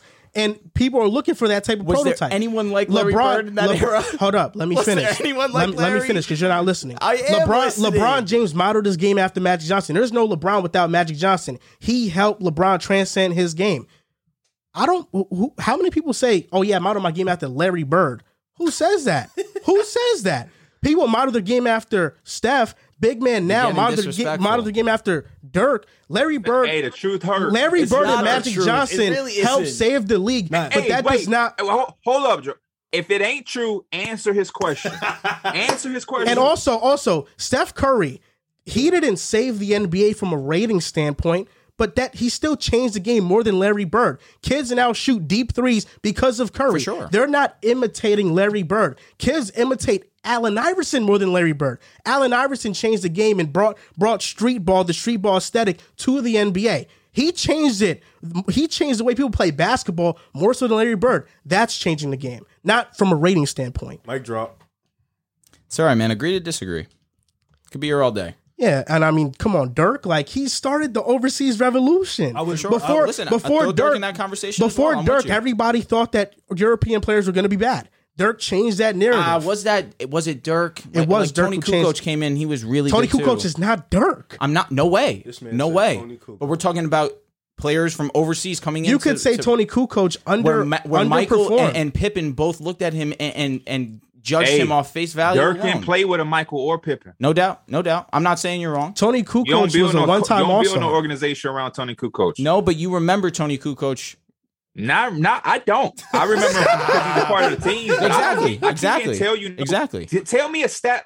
What's Tony Kukoc? I can give you some moments. Where Scottie Pippen's sitting on the bench. Give me his best stat line. Give us a moment from the documentary. What? Don't give us a moment from the last dance. Because that's what you're doing right now. Forget about the last. That's history. Yeah, but come on. That's history. If the documentary didn't come out, the last dance, you wouldn't have known what are you talking about? Tony Kukoc did. You wouldn't have. Why is that the case? It's a I'm a historian of the game. Yeah, I mean, it's just like, for example, what was Tony Kukoc's best year in the league? You don't know. Probably that year that Jordan was gone. That's called an educated guess. Guess. No, for sure. That was a good guess. He averaged 18 points, bro. But it's a bunch of other guys. It's a bunch of names that I can bring up, and I think Tony Kukoc's best year was with the Atlanta Hawks, where he averaged 19.7 points per game for a Hawks team that went 25-57. He was the number 2 option on that Bulls team but that year. Dirk came and it changed the narrative around overseas players. I'm not arguing we wouldn't have Giannis. We wouldn't have Jokic if it wasn't for Dirk. I'm not arguing. We talk about changing the game. AI got to be in the top. Hey, shout out to Tony Kukoc too. I don't want to take nothing out of context. Yeah, I'm just saying. I agree. And Jordan changed it in the fact that listen, Dirk and Kukoc are on different levels. But I'm just saying Kukoc was one of those guys that came in. Kukoc is a bad example too. I would have went with like Sabonis. Yeah, I'm with you. Fair enough. AI got to be in that. Sabonis has to be there as well. Yeah. Also, just like with Jordan point, like before him, teams weren't building their teams around a guard. He changed that. Like you could win a championship with a guard. Yeah, Drazen and Petrovic too. That's a great name. Hakeem over Jordan's not I mean, obviously Jordan's the best ever. Of course. Of course. They were picking bigs over. Hakeem was Jordan's great. the what, Drew? He's amazing. He's amazing. He's the best ever. You said he was the best ever. You could argue he's the best ever. You know? But if Steph wins this, he's top 10 for sure. You're putting him over Shaq. You're putting him over. I'm gonna put him over him, but one of them old guys got to go. No disrespect. So Bill Russell, sit your ass down, some shit like that. I'm not moving Bill because he got 11 of them bad boys. I can't. Yes, he got 11. But when you look at Wilt resume, the scoring and all of that shit, it's like, But when you look at the other shit, for him to have been as dominant, he wasn't winning really. He wasn't winning like I would have thought. He's going Finals MVP. He's going against one of the best teams in the history of the game. He also had a reputation for not being a good teammate. That's true. Yeah. That's very true. Yeah, and not being a winner. Getting his numbers. He got 7 All NBA first teams. No, 2 All Defensive first teams. What Steph got? 8? First team. That's supposed to be Steph knockers that he got. Like when you go to the top of the tops, he got like 8 All-Star appearances. It's because he ascended late. He started slow. Yes, he started slow. He makes up for it though because he changed the fucking if game. Steph wins his Finals MVP, they tied. I mean, he got more rings than Will. So yeah. He changed the game. They all heads say that about Kareem. Oh, they took away the dunk. Steph Curry changed the game on that level. In our like, come on, man. This is a time where you couldn't even imagine the game changing. Like guys used to take mid-range shots, man. Down screens. Richard Hamilton used to curl in the paint, like in the mid. Like what? Come on, man. Drummond shoot threes. Also, this is a hot take. I think Charles Barkley changed the game more than Larry Bird. Yeah. The reason why we have the 5 seconds back to the basket rule is because of Charles Barkley. There's a rule made after Charles Barkley. That's a fact. Yeah, when they make rules about you, that's sneaky hot take. You gotta post that one. See the feedback you get on that one. So what we have, Dirk for sure changed the game over Larry Bird, overseas basketball. Can you guys stop Allen Iverson, y'all are talking crazy. I don't know. He changed the game over Larry Bird for sure. I'd say LeBron for sure. Magic Johnson. Yeah, I don't understand why you keep player movement. So top that's five. Not a huge thing. Off the top of your head, top 5 players to change the game. I would go number 1 is Michael Jordan. Don't do it no more. Just put 5. Yeah, just 5. Just Michael 5. Jordan no has order. to be number Michael 1. Jordan, Steph Curry, Dirk Nowitzki, Dirk. Shaq is 1, 2. LeBron James. 2. LeBron. That's 6. Magic Johnson has to be in there. Yeah, Magic. There's a lot of players. So for me, it would be probably Steph, MJ, AI, Dirk. And I'll probably go LeBron. He has to be. I'll probably go LeBron. Those would be the 5 for me. That's a pretty good one. Because AI brought the swagger, the gangster movement. Facts. Like he the reason why DeMar DeRozan could do all that stuff in the games. Like that's all AI, man. So I gotta get AI. I gotta be in my. All right, so on to the next topic. You know, Drew, this episode has been very surprising because although you're a Lakers guy, you don't have the colors. Man, you've been vouching for the Celtics all year long. You're a Lakers guy, though. I don't like things like this. You're vouching for the Larry Bird now, too. Come on. So, God forbid I respect the greats of the game. So, for the Celtics, do you think that they had the greatest turnaround in NBA history? And they're having it right now. They are having one of the best, without a doubt. I need to see the championship to 100% say this isn't a conversation. They would be the number 1 greatest turnaround in NBA history. Just off the top of my head, when I was looking at this, the one that came to mind was the 2018 Cavaliers, where you go into the trade deadline, you have one team. The day after, you have a completely new starting 5 minus LeBron James. So, and for that team to go to the finals with as poor as a roster construction as it was, I feel like that you still have to give recognition to. However, we're talking about a team that at one point was a fringe play-in team, finishes, or they had moments at the top seed of the Eastern Conference, finished with the number 2 seed in the East, finished with the number 1 defense in the NBA, and to make it to the NBA Finals, this is absolutely outstanding what the Celtics have done, without a doubt. I agree. I think we're currently witnessing one of the greatest in-season turnarounds. The Celtics are one of 3 teams to start the season to, at the midway point, be under 500 and then finish with an over 600 win percentage. The other 2 teams, Lakers in 2003 and the Utah Jazz in 2019. Neither of these teams won a championship. Let me just put that out there. The Lakers were 19-22 and finished 50-32 and lost to the Spurs in the second round of the playoffs. And the Jazz, well, we know what the Jazz are. They haven't won a championship ever. So they're in some historic company, but it also means that they're in some historic losing company, as in they won't win a championship, although they've surpassed all of the expectations because those Lakers didn't make the finals, though that Jazz team didn't make the finals. But I think it's a credit to just the entire culture and what's been built there. I think Brad Stevens starting it off and routinely making playoff appearances with underwhelming talent. I mean, Isaiah Thomas averaged 29 points per game one season. I love Isaiah Thomas, but nobody expected that team to be the first seed in the Eastern Conference. And there's been a lot of trial and error. It hasn't just been a straight line. They tried the Isaiah Thomas point guard experiment, then the Kyrie one, then the Kemba Walker one, to now figure out all along it was Marcus Smart. I mean, Marcus Smart was drafted to be the point guard of the team. He never fully got his opportunity. And now Marcus Smart is the point guard of this team, even though his shot selection is very spotty and he's not the greatest of playmaker. They have finally found a recipe that works for them, and that's not having any defensive liabilities in that starting lineup. Brad Stevens going to be an executive, bringing in Al Horford, trading Kemba for Al Horford, bringing in Derek White and Daniel Tice along with them. I thought those were great moves. And then Ime just setting the culture. When the Celtics were 23-24 at the midway point of the year, we were talking about it. You know, I said, I don't think the Celtics will make the playoffs. I'm pressing the panic button. Ime Udoka, we were talking about how he might not have the locker room because he was calling his team out every other post game. But now we just know it's his coaching style, and that's what has led to this success. Jaylen Brown tweeting the energy's about to shift the 31st of January. The energy did indeed shift. I think even if they don't win the championship, this is the greatest in-season turnaround that I've seen. I can't go and research throughout all the databases to tough. see how many teams actually won a championship after starting off so poorly. But it's just the road, beating the Nets, beating the Bucks, beating the Heat. 2 of those 3 series, I don't believe they were favored in for the majority of people. And now to face Golden State, I think this is a feel-good story. If we were watching a movie, this team would win the championship. But because this is real life, they won't. The Warriors will win. But this is a great turnaround.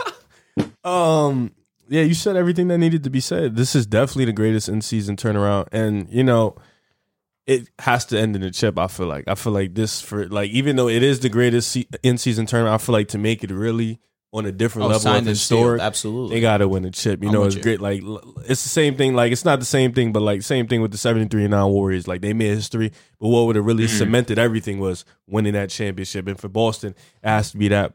I think, like you said, when Jaylen Brown said the energy shifted, you could tell the culture shifted, the defense upped its level. I feel like Ime kind of like gave that conversation in the locker room that really said, yo, Tatum is the number 1 guy.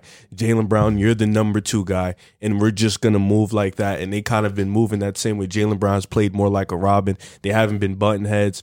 Everybody has walked in and they've accepted their role, accepted the culture.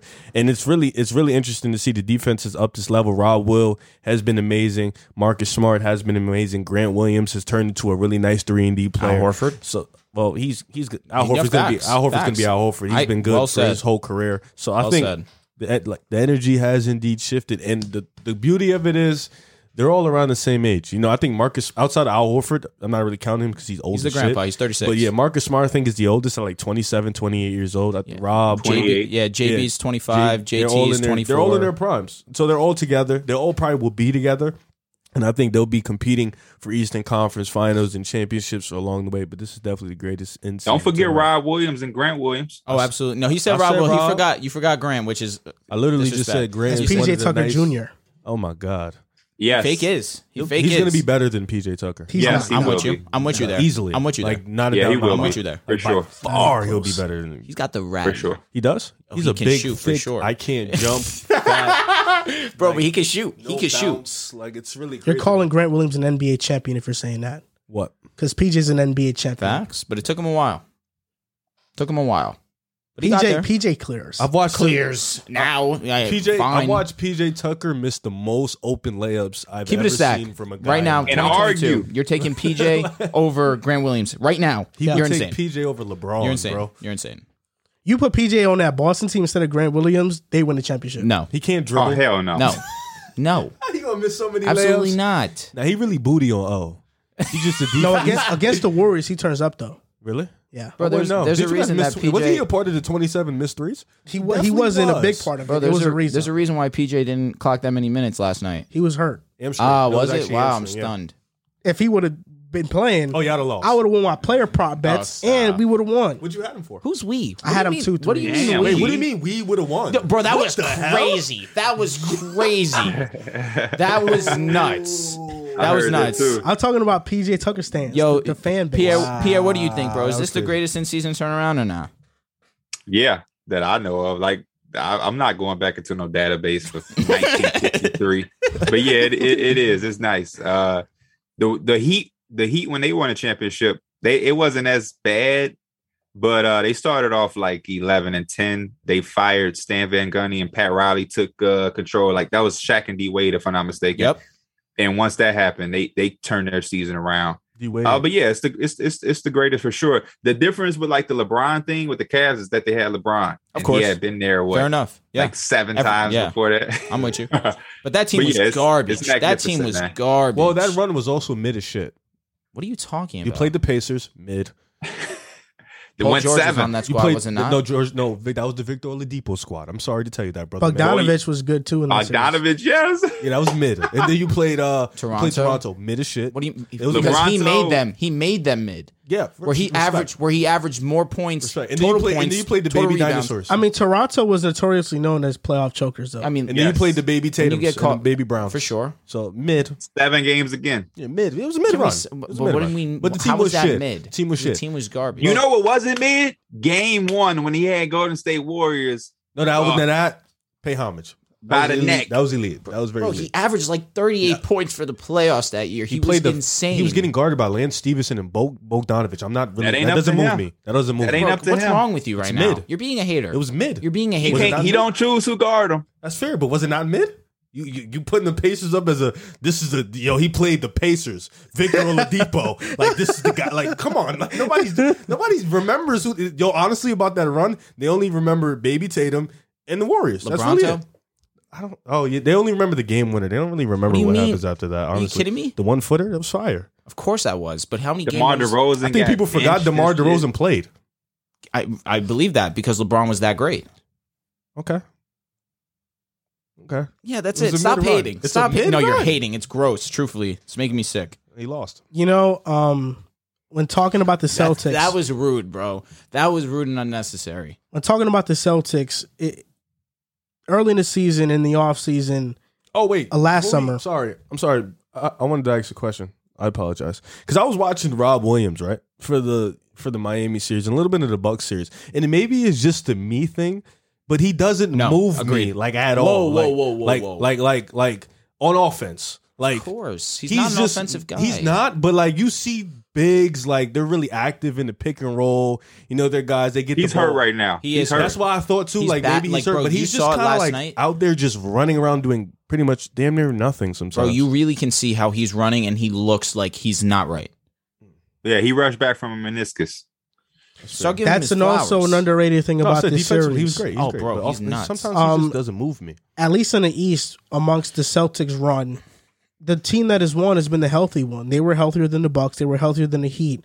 The Warriors are the healthier team in this series, by far. They don't have guys that have nagging injuries. The only one, Andre Iguodala, is scheduled to come back. He's a coach at this point. Yeah. Like, he's not even, I don't know how much he'll play. Yeah, exactly. But the Celtics are banged up. You have Marcus Smart still playing through his stuff. He'll play every single game. Rob Will's the scariest one, for sure. Yeah, I think the X factor is Al Horford in that series. Man, Al Horford better sit his ass down. Stop it. Don't the do X that. factor is Jordan Poole. Will he steal Steph's finals MVP? Oh my God, bro. That would be hilarious. Why? You're laughing, That can happen. but you know that's one of your biggest fears. We'd win him. Don't care. No, but that see, this is why I'm a Steph guy, which means I'm selfless, which means I don't care. I don't care who gets the Finals MVP. I just want the ring. You know what I'm saying? Like, hey, Riv, on some real shit, he need that Finals MVP. He needs it. I'm not gonna lie. If he do that now, when I will be in shambles for a while. Like, I'm scared too. Bro, he should take that Western Not Conference. just Jordan Poole. Wiggins could possibly steal that. If one guy deserves it, it's Draymond Green. He's gonna average 4 points. I would like to see Clay win it. To be I honest love with you. Draymond, but for all of our sanity, he cannot win no fucking award like that. It's bad enough that they about to win a championship. They thought Draymond was bad and didn't shut up enough before. He cursed Durant out, said we won before you, and now they about to win without. Nah, oh my gosh, it's about to be Draymond nuts. about to be wild. So last summer, everybody was talking about Jaylen Brown and Jason Tatum being split up. So I think this is where we give the Celtics their flowers because they didn't panic. They didn't react and just make a decision they'd regret. They kept this core together, and now Jaylen Brown and Jason Tatum together have been to 3 conference championships, have been to the NBA Finals, and they could possibly win one, and they're 25 and 24 years old, respectively. I mean, I think this is just a testament to like sticking with your guys, and I think it's an amazing story that the Celtics have gotten this far because I was under the assumption that I would have traded Jaylen Brown. I would have done that. And That's that crazy. And that would have been a fold. That's why media got to be media and front office got to be front office. There's actually 25 and 24. You do not touch. There's a clip. There's a clip that Serge sent me that you said Ben Simmons and Seth Curry for Jaylen Brown. That's not horrible, bro. No, it's atrocious. Looking back at it now, that shit sucks. That's because we didn't see Ben Simmons this year. Yeah, that's why it's like looking back at it, that trade really does. And we see Jaylen Brown. Yeah. Oh, Mr. No Handle Bucket. Don't try to act like you got nothing in this because you wanted De'Aaron Fox for Jaylen Brown. No, he didn't. You want what? Did I? I don't know. Did I? Bro, you're not a De'Aaron Fox guy, so I find that hard to believe. Me too. That's why. But if you got me, you got me. I find that hard to believe. I know. Is that real? I don't know. I don't know. Pee-wee, I would tell you. I don't think so. Fox, he's not a De'Aaron Fox guy. I'm really low on him. Like he's not a De'Aaron Fox guy. He's good, but he ain't that. I might have to clip that because if I did, that's if terrible. anyone's De'Aaron Fox guy, it's me, I know one take that you like made where the Celtics, when they were struggling, you were like, Jaylen Brown, Jason got to go off for 30 every single night for them to have a chance to win. I did say if they don't go off, they won't win. Yeah, I did say something. And then you were like, they're a playing team at most. Yo, Pee-wee, real quick, man. Jaylen Brown, is he the best Robin in the NBA? You called me out last time. Who you got over him? Who? Tell me who. Paul George. Right, but he's not. I guess fine. In 2022, this year, who?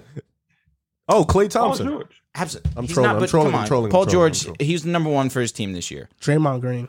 No, it's Jaylen. Andrew Wiggins. No, that's firm. Y'all are chatting. You know the answer is Jaylen Brown. Now, respectfully, all jokes aside, like no cap, the best Robin will probably be this James Harden. It'll probably be Jaylen Brown. But it's only Jaylen Brown because everybody's hurt. Honest to God. That's why. So what do you have? One person over him? No, AD would be over him. Okay. Damn. What about Chris Middleton and Jaylen? Chris Middleton would probably be over him. What the hell? Well, they're probably in the same level, though. They're probably in the same level. Like Robbins, yeah, because Middleton Zach acts LaVine. like Michael Jordan at home. That's unfortunate. Levine's Zach LaVine that's a good is better name. than Jaylen Brown. I'm not trying to. Zach LaVine was a Robin this year. He was. Middleton turns into Michael Jordan at home, so I probably would put them on the same level. So yeah, Kyrie Irving. Oh, I see you were chatting about that last time you were here. We got that one aged poorly. We got to see that again.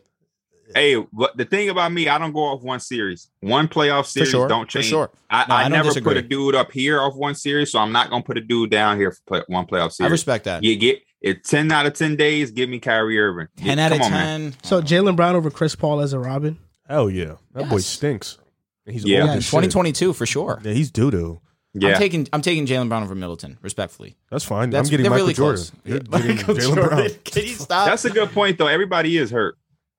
Everybody is definitely hurt. So by default, Jaylen Brown, he's number one in 2022. He's the best Robin. By default, sure. You can Jaylen Brown ain't trying to. He's gonna be the best. If I went up to Jaylen Brown and said, "Hey, you the best this year," because everybody hurt, he's not gonna do what you did. No, if you tell him, yo, you're the best there is, he's literally about to. I would be lying if I said that. You're not. You're telling the straight up fact. What is he the best at? You're the best, second best player there is. Listen, he's damn good at scoring. He's a damn good defender. He can't. No, I'm saying Jaylen Brown. Is he a better Robin than Brandon Ingram? Brandon Ingram's a Robin. Brandon Ingram's not a Robin. I think CJ led the offense. I think BI is better though. Yeah, I would take BI. Bro, we're not doing this. I'm gonna log off right now. How about Brandon Ingram is not a Robin? How about CJ or Jaylen Brown? Jaylen Brown. Come on. By a little bit. Let's not I'm going Jaylen Brown. Thank you. I'm telling you, the dudes that are better are hurt. The dudes that are better are hurt. No. Zion, when he comes back, he's gonna be Robin. Would you take Zion or Jaylen? I mean, either Zion or BI for me. It doesn't. So really BI is gonna be the Robin next year. But are you taking BI over Jaylen Brown? They're the same level. Yes. They're on the same level. Yes. The argument is Jason Tatum and Brandon Ingram, not Jason Tatum and Jaylen Brown. Whoa. You're getting out of pocket. Jason Tatum just made his separation. Pee-wee. Tatum and Brandon Ingram are not arguing. Bro, it's leaps and bounds. Tatum is better. Yes, it is. Tatum is better. Yeah, he's better. Significantly. But Ingram is closer to Tatum than what he is with Brown. Disagree. No. I disagree. Jaylen Brown... Y'all sleep on Brandon Ingram because he ain't on the fucking Celtics. Let him be on the Celtics. And this shit, I'm telling you, ain't much really changed. We're gonna see Brandon Ingram is one of them guys. We're gonna see next year. Pell's got They got a Q squad. Yeah, they do. They got a Q squad. They turned around their year with him leading the charge. CJ came in and the culture shifted, which is what I understand what you were saying. I understand what you mean, but BI was the best player, yes. Yeah. On to the next topic. The two teams that lost in the conference finals, the Mavericks and the Miami Heat. Which one of these two teams do you think is in a better position to win a championship going forward? Let's just say the next 1 to 3 years. I think the team with more value. And you think that that's the Mavs because they have Luka? No, I think that's the Miami Heat because they have shit that you can trade. You're not trading Luka. I'm gonna go a different route because I think it's Miami, but I think it's just because the West will be loaded for the next 2-3 seasons. I mean, this is the best. This is the best we've seen the Eastern Conference, in forever. And realistically, if I'm being honest with you, the East has 4 teams. They may be stacked. I'm a Bulls fan. I'm going to tell you, the West have the Clippers. The Denver Nuggets will be back. They got next Memphis. season. Fair. Phoenix is still going to be up there. Okay. Like there's the Pelicans. The Pelicans are going to Minnesota on the rise. Are you taking Phoenix or are you and this is really rude because we just saw them collapse. Milwaukee? Are you taking the Heat? Phoenix. Boston, obviously you're taking Boston. Yeah. No, yeah, but I mean I know what he's saying. There's only 4 true contenders in the East. The Celtics, Heat, Philly on a Bucks, good day. Nets if they're healthy, and Philly if they're getting another version of James. I would take Harden. the Suns over the Nets, which is why I didn't. So that's 4 or 5, but that's a lot of teams. We also have to see how the Nets retool. But my thing, it's not even just contenders. Like, okay, so let's look at it like this: Miami goes back into next year. Say they go into next year. Realistically, who can beat them next year? The Bucks, possibly, yeah. Boston, they probably could do it again. Philly, I don't think so. If this is what we're gonna see, the Nets, maybe if they retool. If we go next year, who can beat Dallas? Pels, maybe. Minnesota, fighting chance. Memphis, yeah. Then you got Minnesota. The Suns. Don't want none of those problems. They may Anthony, not. But Anthony Edwards getting better. Who knows? Nonetheless, that'll still be a 6-game fight, right? Then you got the Clippers. Then you got the Warriors still around. Then you got Phoenix. Like that's 6-7 teams I'm knocking off. That's fair. It's like the West is just going to be so strong for the next 2-3 years. I feel like, and Miami is a market where they can get another star. I don't think Dallas has that. They don't like you guys said. It's a bit of what I'm saying and what you guys are saying. Miami has assets and they also have the attraction. They also have the place. Dallas isn't a place where they're going to bring. I don't think they have the assets to get another star. Nobody's jumping over the roof for Jalen Brunson as good as he is. Facts. Nobody's doing that to trade for him. But Miami, you can throw in Tyler Herro and somebody else.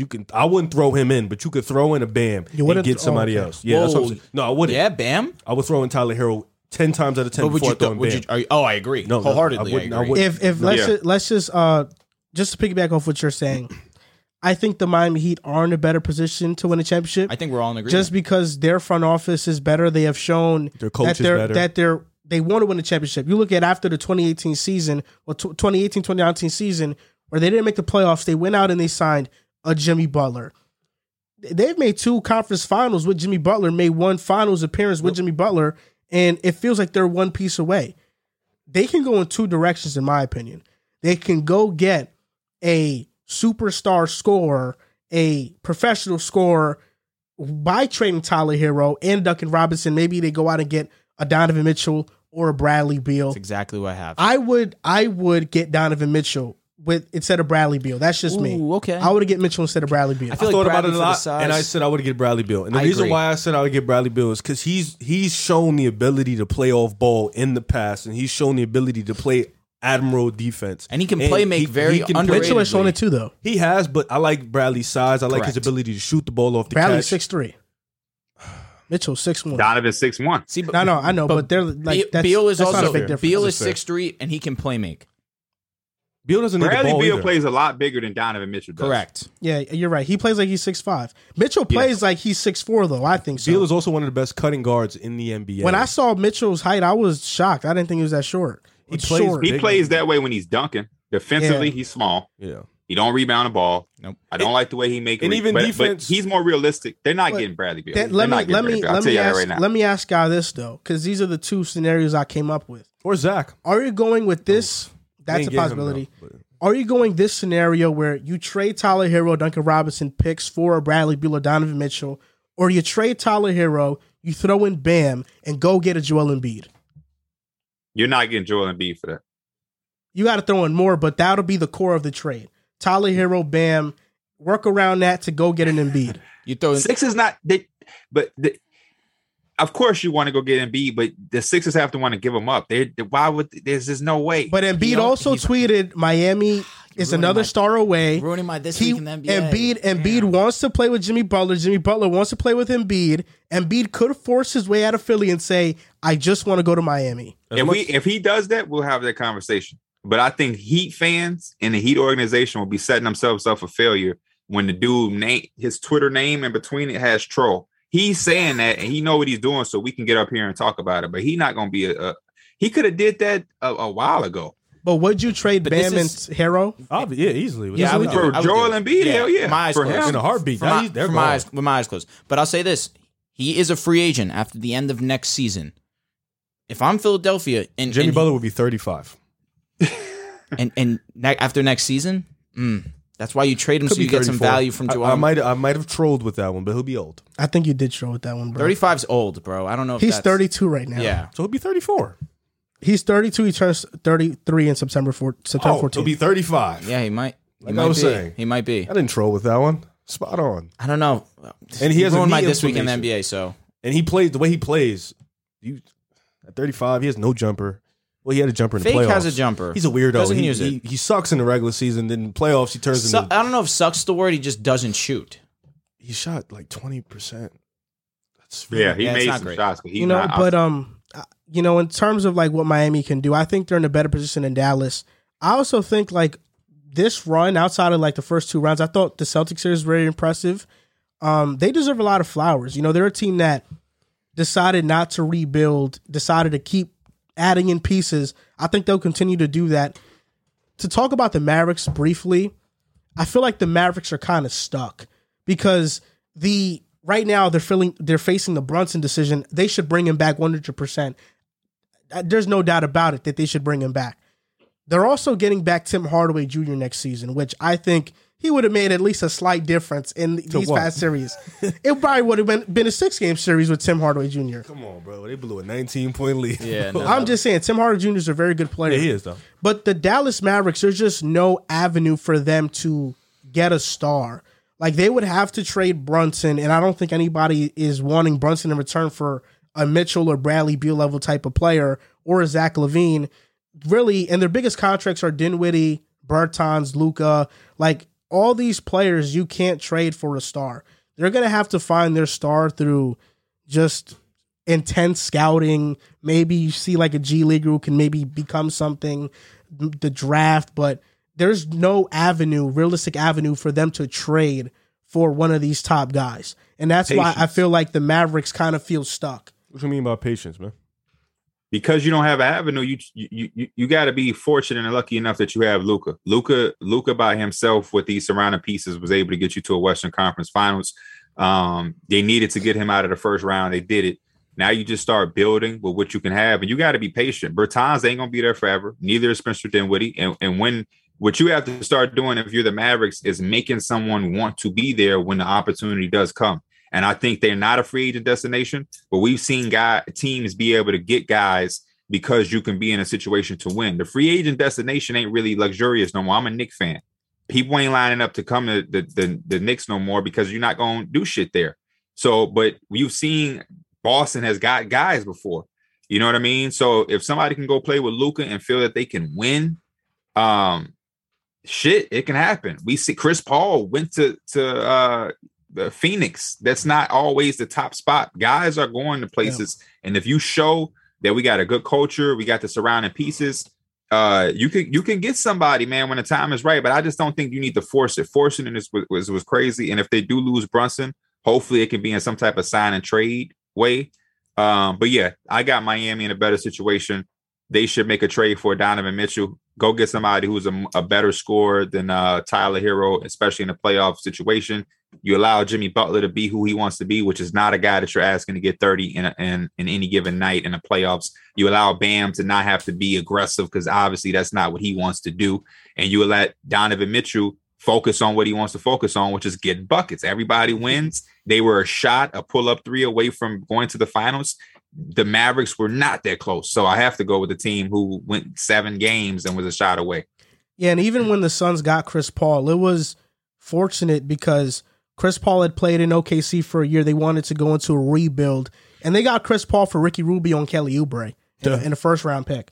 So, they have to be fortunate in a way where there's a team that gets an aging somewhat star, and they're willing to trade him for not his value. How we feel about that Jimmy Butler shot? I don't like it. We didn't talk about it. I like the shot. He's shooting 47% on pull-up threes. I hated it. On how many?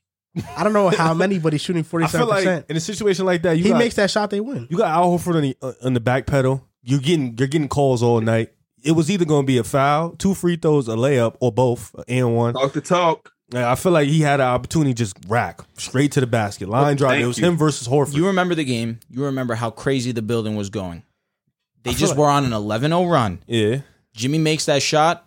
Doesn't matter what the Celtics do. The game's over. Drew. Is that wrong? Yes. Because this is why it's wrong. Because I look at it from my basketball player eyes. Bro, flexing. You have to set it up. You have a cement foot Al Horford 36 backpedaling. Jimmy Butler was terrific going at the basket. The last couple of games, he had so many and ones I couldn't even keep up with him. He is.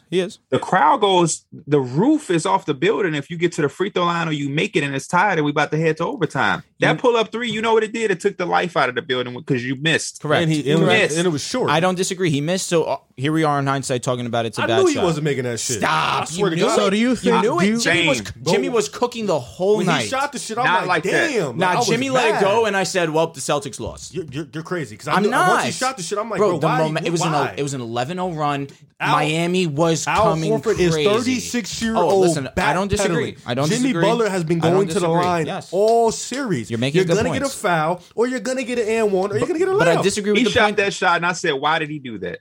I disagree with the point that the building would have been going. Listen, we know how crazy a crowd gets for a three. We know, but that's the fact. He ain't Steph.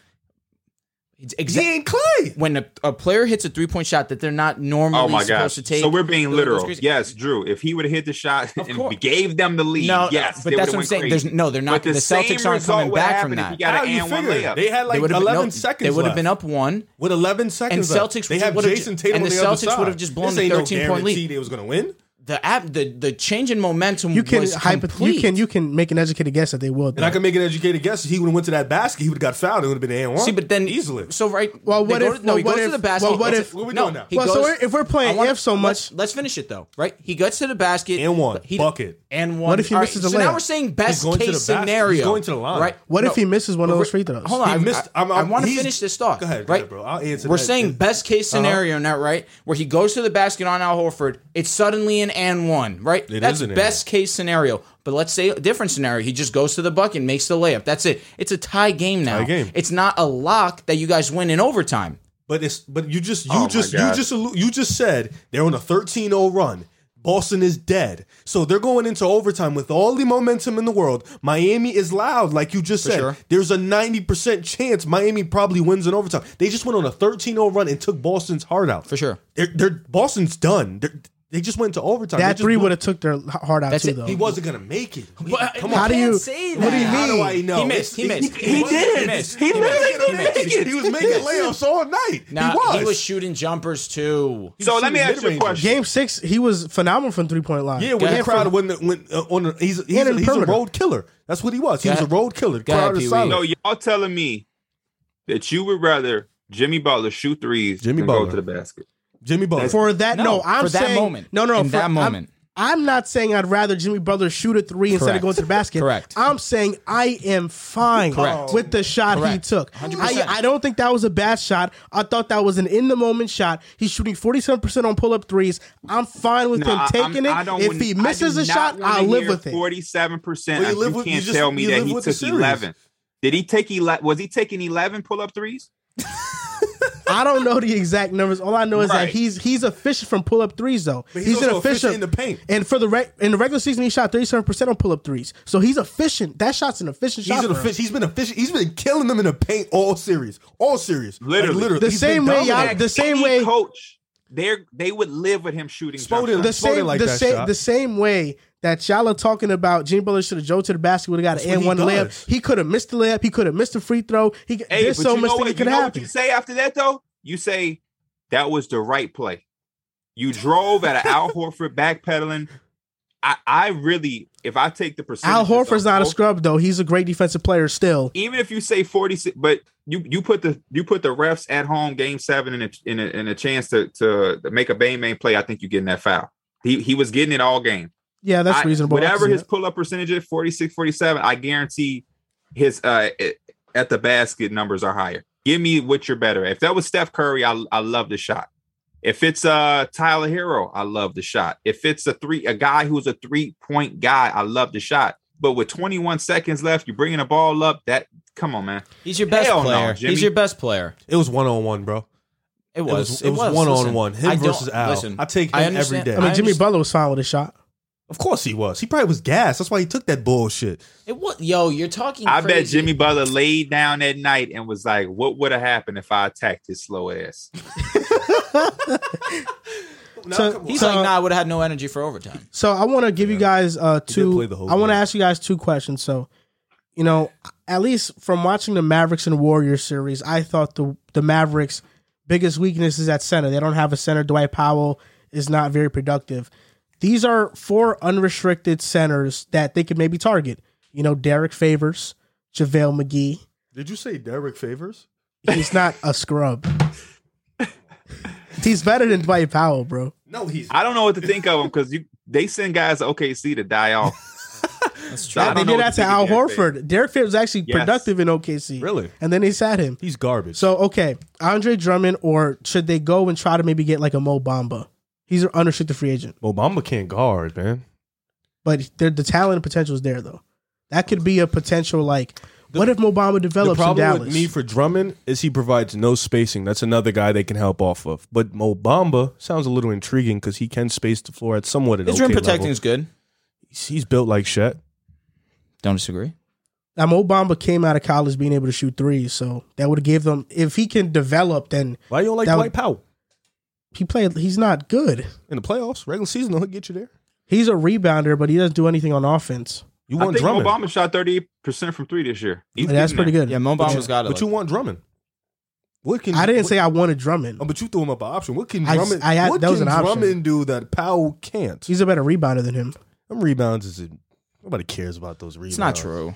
There's another scenario I want to give you. Steven Adams has a job because he's a great rebounder. He's also a great passer. He is a very good passer. You're 100% right. Yeah. So great teammate. Let's assume the Miami Heat trade Tyler Hero to Utah for Donovan Mitchell. When talking about Utah, it's often a Rudy versus Donovan Mitchell thing. Tyler Hero, who's capable of scoring 20 points a night, could him and Rudy Gobert lead the Jazz to the playoffs? Absolutely not. Yo, bro, I'm not gonna lie.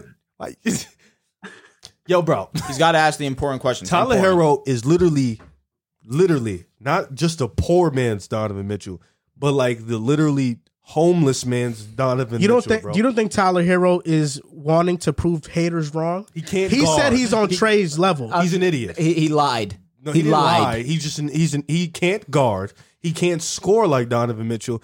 He gets shaky when you get physical. You watch him play, he's literally shaky when you get physical. He's not like that. They're a lottery team. He's not they need to be a lottery team though. But Utah's a lottery team. No, they need to be. Tyler Hero, come on, man. You just got another Jordan Clarkson, man. Why do we keep doing this? You got 2 Jordan Clarksons on your team, man. I like it for the Heat, but this is definitely a finesse for the Jazz. I don't really think Tyler Hero is that guy if teams are zeroed in on him night in, night out. I think that's a different type of pressure and fire that guys don't really need. Fandom for Tyler got to stop. No, I'm just asking a question. It's crazy. Yeah, I'm not mad at the question. I'm just saying because people have often said if you switch Mitchell with a volume scorer that can fill the same role, they can make the playoffs. Is like a volume scorer yet. That's because averaging 20 points off the bench, you can argue if he's the first option, he could average 23, 24 a game. He's playing against the second unit. That's true, but I think we'll see though. He's shown versus starters he can play at that level. But not during the playoffs. Well, because he's not. No, he's not him. Anywhere near that's all. That's really all it is. He's not one of those. No. Swimming. Oh yeah, no. We're on the right side of history. Pool clears. Such a shame. You picked Miami though. I did. That is your biggest L. They lost in 7. I'm sorry, that's man. Not even a bad L. No, your biggest L is not choosing against the Celtics every single time. My biggest L was Brooklyn. I'll take that. But I feel like Heat in 7 was a good L. That's a good L. Fair enough. And Milwaukee in 7 also. That's a good L. Yeah. The bad L was Brooklyn. Agreed. I didn't pick them. Agreed. This week in the NBA, what are your this week in the NBAs? I know Drew. I'm going to go first because unfortunately Joel kind of threw mine out here already. Joel Embiid tweeting out, like he already mentioned, Joel Troll Embiid tweeted out, Miami needs another star. Now, just a couple questions for you guys. Is this Joel Embiid just trying to get people riled up and have a conversation going like we're having right now? Or do you guys feel like there's a genuine concern within Joel Embiid that the Sixers have not put a team around him that is cohesive enough to win a championship, and he's tired of it, and he wants to go run it with a team that has shown time in, time out that they can put a competent roster together? I think they have put a team. One time they did it with Jimmy Butler, and I think he was extremely upset that year when they let Jimmy walk. But I think Joel really loves Philly. I think he's a really loyal guy. I think he will stay. He feels like he can be the best player in the championship team. He's very confident. He's somebody. He would go to the Heat and be the best player on the championship But I feel like team. he's a guy who feels like in Philly, that's his city, his home. He admires that so much, and he feels like he can be the best player. He can win it here. So I don't think I see Joel Embiid leaving anytime soon. I think Philly has made, aside from Tobias Harris re-signing for $35 million, I think they've made okay moves. Bringing in Seth Curry was a good move. Trying to bring in James Harden to complement Embiid was a good idea. I won't say, it's a good idea. I understand what you're saying. Jimmy Butler, that trade, good move. Ben Simmons, him playing, of course, drafting him, good moves. So they've made good moves. Bringing in Doc Rivers, good idea. They've tried to do things with Joel Embiid, just stuff that hasn't worked out. I'm with you there. The shot changed everything. The shot would have put him in the ECF. For sure. I don't know if they would have beat Milwaukee, but of the last 4 seasons, he's had 3 teams that he was hurt this year. And if he wasn't hurt against Miami, we don't know how that series could have went. But we know that when he was hurt, they lost 2. When he came back, they won 2. And we can also talk about last year where he definitely didn't play up to par. And they folded. Like you mentioned with Jimmy Butler, that team just lost to the shot. I think we're getting close to Embiid asking for a trade. I just feel like it's coming. It really depends on the version to get a James Harden next year because he's going to opt into his player option. The same way I feel like with Dallas, the same way I feel like with Philly. I don't see an avenue for them to improve. If you trade Tobias Harris, you're making a lateral move, if not getting worse, because any team willing to take on Tobias's contract is not going to give you an equal return on the assets. Tyrese Maxey, got to hope he takes another step. The depth is still bad. Where's the cap space going to come from to sign better players? And James Harden, which version are you getting? I feel like Philly's stuck. And another down season, I see Embiid asking for a trade.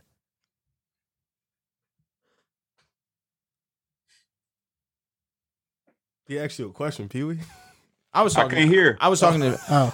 We basically spoke about it a little bit earlier. Joel Embiid. Do you think he's gone? Do you think he's staying? I Do you thought think somebody was talking in the background. Facts. Oh no. I don't see it happening. I'm with Riv. Like that's his city. I think he's a guy that wants people to come with him versus chasing and running around. I think he is going to keep doing his stuff though, because I do think he wants them to start putting together the right team. The whole Ben mess was crazy. Then he went out there and he really carried them before the Harden trade. Now you bring in Harden. He said it on the podium. He's not the same player. I think that's what really comes down to is what type of contract are they going to give him. James Harden exit interview was very, very interesting because he was saying he was going to be willing to do whatever he could to help this team win a championship. They even asked him about the money, and he was saying, I'm going to do whatever it takes to get. So guys say that, but then he still get the max, and now we all looking great. But if he does something that we ain't expecting, that could change a lot. And I'm okay with trading Tobias Harris and not getting equal value. That goes back to the less is more theory. You don't trying to match value messes you up. You might get a guy who does less than Tobias, but it may fit you better because you don't even need what Tobias offers. Like so I'm Tucker. okay with that. But yeah, I do think the depth is a concern. But I think they're not that far away. James Harden ain't James Harden, but I don't think you need him to be. I just think you need to surround him with more shooters. It can't be throwing it out to Matisse Thybulle ass or depending on Georges Niang to hit 3 threes, Shake Milton playing 15 minutes, then 25, then 6 minutes. They got to go get some guys who are a little bit more legitimate from the perimeter. But I think they got something there. I'm not writing them off. I just don't see him requesting a trade. That would be just so weird. I think Tobias for 2 role players would be solid. 2 role players that fit the system.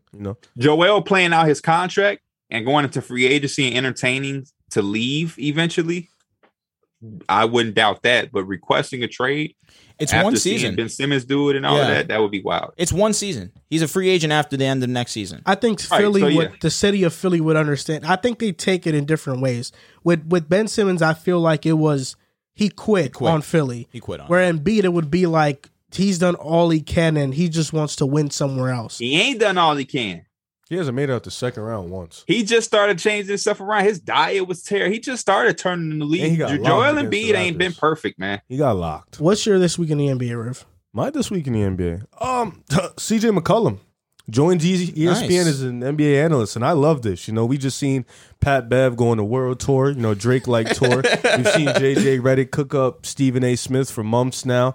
You know, I love the fact that NBA players are now starting to join the analyst world and starting to talk about real hoops because I feel like they bring a different dynamic. You know, I respect when media members do.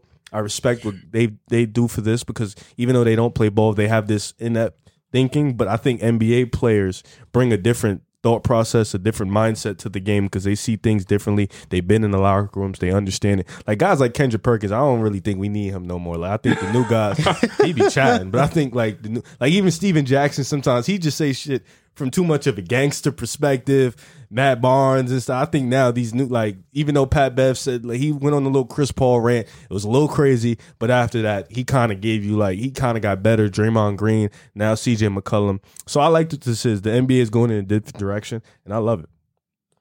My this week in the NBA, Zion cleared to play without any restrictions. Finally. Pelicans surprise team of the NBA this upcoming season. Without a doubt. That's your new fandom? That is a team I'm going to have an agenda for. Correct. Me as well. Okay. Same as Minnesota, have an agenda for them as well. No doubt. It's funny because y'all claim I'm the guy with all the teams. Whoa. I mean, as an analyst, you got to ride with a squad. You understand what I'm saying? I mean, you are a Chicago fan with a Warriors jersey on, and the color of your sure we want to go down the color of your braids are gold and silver right now. Your beads. You sure we want to go down the jersey route? Your hair does look very cool. Thank you. Your beads are gold and silver. You are a Knicks fan, and you have 8 Harden jerseys in here. I'm a James Harden fan too, though. I'm a Steph Curry fan. I have a Steph jersey. You're a Paul George fan too. You're a Clippers fan. You gave me a Paul George shirt. You're a Clippers fan. You're a Warriors fan. You're a Bulls fan. No, I'm a Paul George fan. I'm a Warriors fan. I'm a Bulls fan. I'm crying. And you're a Hawks fan. Admitting being a Warriors fan. I am not a Hawks fan. You're a Cam Reddish fan. Yes. So you're a Knicks fan too. No. I'm with all of that. I think that's fine. Having a team and a bunch of players. But when you have like Derek from our podcast, he likes the Spurs, Bulls, Trailblazers. When you like 3 teams, I ain't with that. But you can like a bunch of players. He likes a lot of like mid teams. But listen, and I agree. I agree. Who, me? Nah, like Spurs, Blazers. Yeah, that was our mid team. Like Spurs, Blazers. You know, he's not bandwagon though. He just randomly likes mid teams. I don't know. Trailblazers. No. I actually have a would you rather for this. I got my this week in the NBA. Hey, okay, let's go. I couldn't forget about you. You didn't have one last time. That's why we kind of skipped you. Did I not have one? No, I think he did. He did have one last time. Yeah, he did. I don't be remembering, man. Look, he don't got one. Zach LaVine, man. Zach LaVine, very interesting. Him being in LA with TMZ, number 1. Mm-hmm. And then number 2, I just seen a picture with him, Rich Paul, and Don Cheeto on a golf course. Zach LaVine is acting real Hollywood, man. He saw the clutch. Yeah, and I don't. That's the Laker thing seemed far fetched, but now it's seeming more real. He's not denying nothing. You know, Zach is a blunt guy. Yeah, you would have to get Westbrook for that. No, I've been a Zach fan since UCLA. You know who we're getting, right? You're not getting AD. We are getting AD. You're insane. We're getting AD. You're insane. I promise you. You can take all. You can take. We'll give you Vooch. You get Zach. Fine. No. Give us AD. No. LeBron would never allow it to happen. Well, we're not getting Westbrook. I'll tell you what. Bring me LaVine. Bring me LaVine. I won't shut up. That changes the landscape of the NBA. Bring me LaVine. I won't shut up. If you get LaVine, I will officially be a Lakers fan. You're in. I'm lying. You're in. I will never in my life be a Lakers LeBron fan. Wow, you see how genuine that was too? You're fake. You're fake. I got you. You did get me. I have a would you rather, and go. this is Jimmy Butler edition. Pee-wee edition. Pee-wee edition. No cap. So, would you rather Jimmy Butler edition, Paul George? Paul George. So all you guys going Paul George. Drew, you're thinking about it? He takes so long. You know what? God forbid I put a little thought behind it. I would go. One guy's led a team to the finals. Don't do that. I'm going Jimmy Butler. Okay. Kawhi Leonard. Kawhi Leonard. Prime James Harden. Prime James Harden. What the? Prime James Harden. I see what you did there. Prime James Harden versus Jimmy Butler is not a question at all for you guys. Not a thought in my mind. Jimmy Butler's made the conference finals twice. The Prime finals James Harden once. played the Warriors, and he gave him. He played Kevin Durant. The best series best team. So this is not even. It's an undoubtedly yes. I know you tweeted it. We're you talking tried about, to get a gauge of it. No, it ain't. And people, it's actually like Twitter shit. It was actually like some 60-40 though. Yeah, see Twitter stuff. Stupid. Because Prime James Harden is one of the best scorers we've ever seen in our lives. You could say that, but you can also say that this version of Jimmy Butler can fit on more teams than that version of James Harden. This version of Jimmy Butler would got swept by the Kevin Durant Warriors. And Jimmy Butler's two-way presence allows him to. All right, so what's your answer?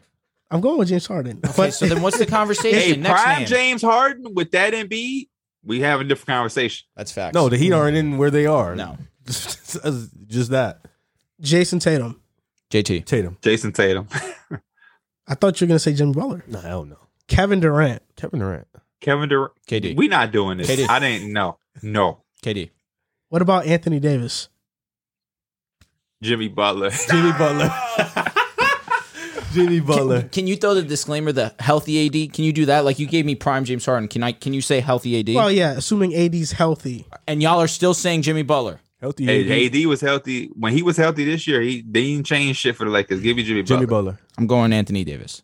Okay. I got to take hard over skill sometimes. That's what I've been seeing. Okay, I understand. P, I'm actually curious that you took Butler. I mean, you took Harden over Butler, considering that I know that you were high on Harden for a long time, but as of recently, it kind of feels like the truth has kind of made you open your eyes to Harden. You put Prime before that Harden. If you say Harden now, give me Jimmy Butler. I feel like it's just Prime, Harden now. There's no, I don't even think it's a debate right now. There's no debate. Exactly. Prime Harden is why I'm so upset with current Harden, because he made me feel fooled.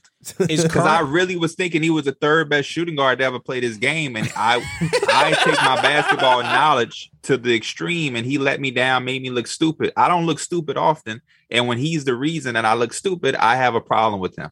Jimmy Butler or Devin Booker? Devin Booker. That is a very good one. I'm not letting my bias get in me. Jimmy Butler. I gotta go Jimmy Butler. So question, are you taking Paul George or you're taking... I've been said Paul George is better than Devin Booker. DeMar DeRozan? Jimmy Butler. Zach LaVine? Jimmy Butler. DeMar DeRozan had a stretch this year where he looked better than the Jimmy Butler, but the playoff switch is what tops it. Yep. Jimmy Butler. What was the question again? I'm sorry. Zach LaVine? Yeah. Jimmy Butler, easily. Jimmy Butler. Trae Young? Trae Young. That's a good question. Defense the matters. The right shit around Trae Young. Which is why I kind of regret taking D-Book over Jimmy Butler because of the defense. So I'm going to go back and I'm going to say Jimmy Butler over Devin Booker. However, for Trae Young, I think I might go Jimmy Butler also. That's a good one. I'm not even mad at you taking Jimmy. Trae just does so much. Trae Young. You going Trae? I gotta go Trae. Ice Trae? Yeah, he's yeah. His so offense. In your, do you have another name? No, that's it. Okay, so I have a question. Is Jimmy Butler, where is he? Is he top? He's a 11? top 15 He's top certified 12. player. I think he's top 12, 13. So Trae's top 10 certified? No, they're both top 15. I'm asking. Certified. Top, but that's what he's saying. Top 12. Would you take Trae Young or would you take Jimmy Butler? To be the leader of my team, like it depends. Like if it's like a Heat culture environment, Jimmy. But if it's a free flowing environment, I'd probably take Trae Young. That's such a tough question. So 9 times out of 10, you're taking Trae Young. It's not many Heat culture environments. Yeah, exactly. That's a tough question. Like for the Knicks, I take Trae Young over Jimmy Butler. Really? I agree. Yes, 100%. They're a part of the 14 best players in the league. But I feel like Jimmy Butler could go to the Knicks and that type. Oh wait, I'm lying because it didn't work out with Minnesota and Thibodeau was the head coach. I apologize. You're right. They made the playoffs though. No, for sure. It was actually a fourth seed before Jimmy messed and honestly, up. I don't even feel like that was a Tom Thibodeau and Jimmy Butler issue. More so of a Karl Anthony Towns and Andrew Wiggins. I mean, my top 10 is just. I mean, it's no order: Giannis, Jokic, Luka, LeBron, KD, Steph, Tatum. Considering Kawhi's coming back healthy, of course. Embiid. Oh, I can't believe I forgot about him. Then this is where like Trae Young comes in, Jimmy Butler, Devin Booker, Paul George. Those four can swap out for 10. So yeah, so I think Jimmy Butler, like on his best day, is a top 10 player. That's why like the third. Those are like the 13, 14 best players in the league. Okay, I'm fine with that. He's definitely solidified top 15. Oh, he's him. On to the next topic. The Lakers signed Darvin Ham to be the new head coach. They agreed to a 4-year deal, and former player, longtime assistant, last year something similar happened with Ime Udoka when he was named the Celtics head coach, and now the Lakers are trying to follow a similar strategy. Don't disagree. We talked a little bit about maybe Zach LaVine joining LeBron James because he has been seen with Clutch Sports, Rich Paul, etc. Love it. Now, what are your thoughts on the Lakers signing Darvin Ham? What is your outlook on the Lakers this upcoming season? Will they live up to expectations? All right, I'm gonna halt off on the outlook for the Lakers' expectations. I got some time. Let me finish this year before I have to think about the Lakers and start to stress. I respect that. Thank you. I appreciate that, Pee Wee. I'll say this: I'm interested. I'm very intrigued by the transitive property. Ham is transitive property. Let me finish. By the transitive property, Ham is of the Spurs tree, where Budenholzer is a Greg Pop disciple, and obviously Budenholzer gives his knowledge to Ham. Exactly. Right? No. That's why I said the transitive property. That's why I said the transitive property. I'm not. That's not my main thing. I wasn't trying to get there and say that he's going to be all this knowledgeable. To be from the tree, you got to be from the tree. That's why I said transitive property. You know what I'm saying? Okay. It's not a direct I don't know what that correlation. means. I apologize. Chicago, I apologize. Public house, high school. I go to public high school Earlier, too. Drew said conceptive. No, copacetic. You guys, y'all should know what copacetic. I know what that means. Exactly. You a different level of thinking, bro. You smart. Thank you. You know, we're all smart here. We're all smart. He ain't smart. He intelligent. Thank you. Yo, Pee Wee, that really means a lot, truthfully. You said a bunch of words just now. I don't know what you said. That's okay, man. Right. That's okay. But he has a ton of experience coming in. LeBron had to sign off on it, so you're automatically the main piece, the most important piece is on board with you. I'm excited. The main thing for me personally is he must have come in and said, especially with the talks of Russell Westbrook most likely being on the Lakers, there must have been some conversation between front office and Ham that Ham could make Russell Westbrook work with this team. That had to be the main thing, and that was the main reason why he was hired, because you need a head coach that's going to find a way to incorporate Russell Westbrook into this lineup where it works and you're seeing the best results possible. So I'm optimistic. I'm definitely looking forward to seeing him get to work with the guys, and it should be fun to see. I'm always excited about new head coaches. You know, assistants becoming head coaches their first year. I just want to see how it is. How you do. Can this be possibly a new coach that jumps into the elite category? Another thing really quick. We're seeing a lot of ex-players come in and have success. The only one I guess you could say is Steve Nash that really hasn't been the brightest. But even Jason Kidd, when he first came out, it took him some time to adjust. And now Jason Kidd is very respected. I think role players are much better as head coaches. Willie Green's really Ham was great. a part of the. Really great. Jason Kidd wasn't a role player, Joe. You're right, but he's like an anomaly though. No, but he's saying he thinks role players are better. Steve head coaches. Kerr, Ime Udoka, Doc Rivers. But Jason Kidd, you got to put respect on Jason Kidd as one of the best head coaches in the league now. Of course, Darvin Ham was a part of the Hawks when they were on that. Yep. They were the worst number 1 seed in NBA history. The former Laker assistant. Yep, he was also on the Bucks too when they was on their little run. Championship. So, intriguing, like you said, intriguing. For me though, the coach doesn't move me. You know what I'm saying? Like it just, you know, you guys were so bad, and like you put a really shit roster together, and like Anthony Davis was hurt, and like LeBron did everything he could, and Westbrook was like a bottom of 30 point guard in the league. So it's like, it's intriguing, yes, but it just doesn't move me because, like you said, I don't want to say outlet because I want to see what the rest of the roster looks like before I can fully gather my information. The only thing I know right now is you still have LeBron, you still have THT, you still have Westbrook, you still have AD. Thank you. You still have Reeves. You still have a couple other guys after that. I believe you picked up Stanley Johnson's offer and I think another player. So you still have these guys. So I'm really, yes, I'm intrigued, but I'm also not moved at all because Ham is a rookie coach. I don't know how LeBron and a rookie coach are going to play out. It's tough already, LeBron with coaches, Anthony Davis's health. Now you have to, not as a rookie, and people shit on Nash a lot, but he had a lot to deal with in his first year as a coach. Like, that's a tough situation. And now Ham is walking in having to fix Westbrook as a player, deal with the whole new roster construction, and also handle LeBron and AD's health. So I think this is a lot on his plate as a rookie head coach. So I'm not moved by this move. I have to see more. I agree. I like this move. I think it was much better than getting a Terry Stotts or trying to go out and get a Doc Rivers, which that was a rumor at one point. No, thank you. I think this is a good hire.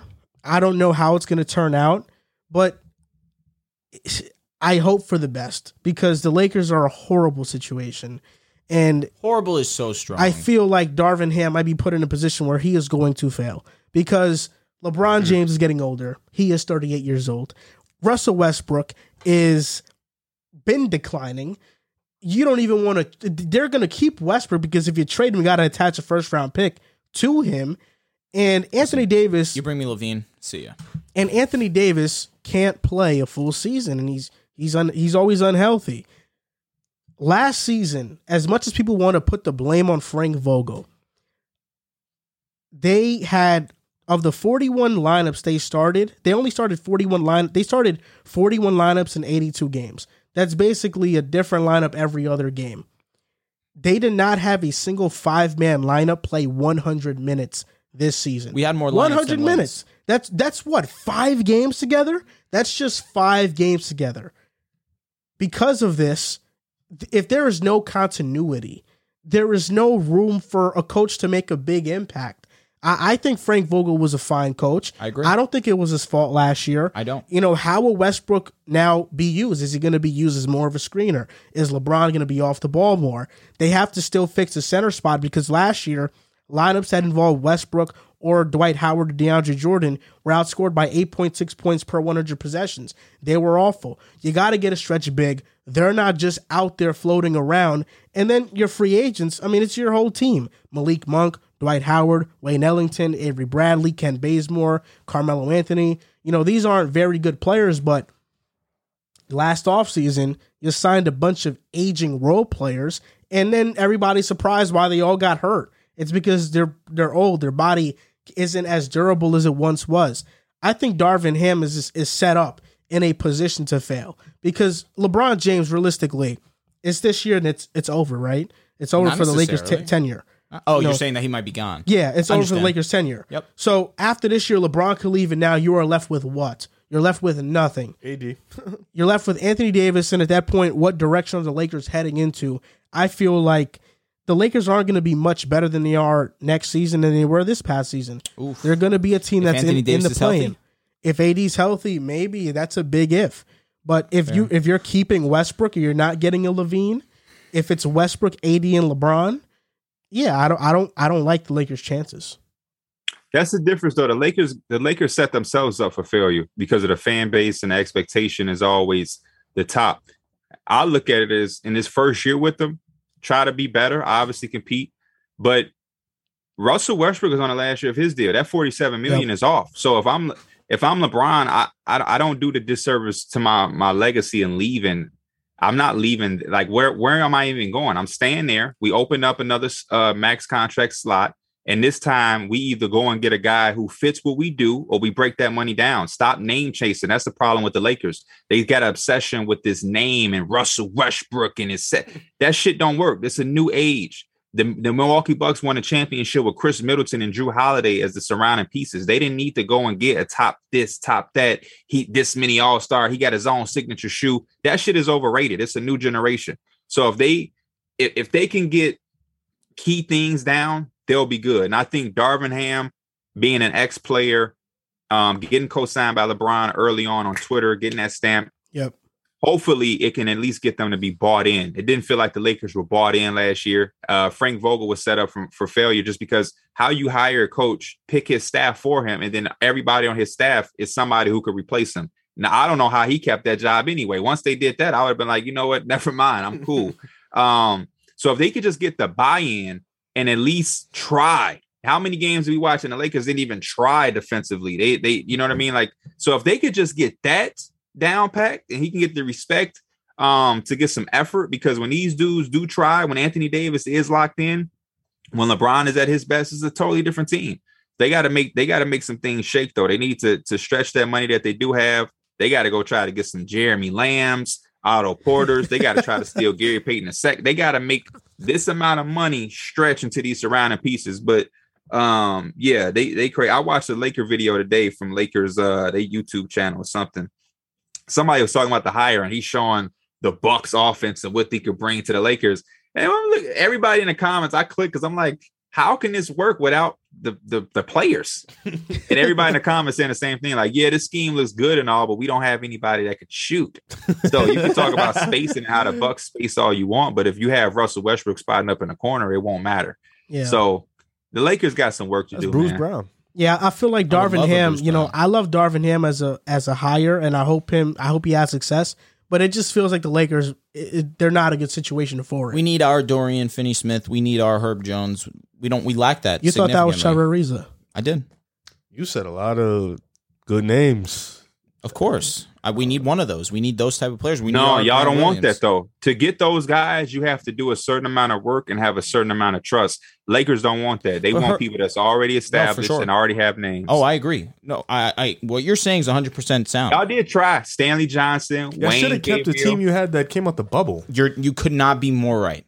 The fact that we broke that up really does hurt my heart. I wasn't mine to see Kuzma go, though. I'm not going to lie. Of course you were. I'm not mad. Kuzma, KCP. KCP I miss. Caruso I miss dearly. Kuzma could go. Kuzma could go. On to the next topic. The Orlando Magic have a big-time decision to make in regards to the first overall pick. Now, last time when you were on the show, P, I can remember that you have Paolo Banchero as your best prospect in this draft. Has that changed since then? Nope.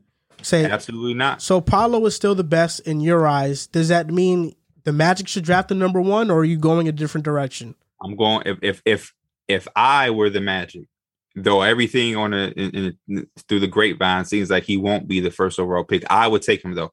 You have everything that's there. You just need a go-to guy.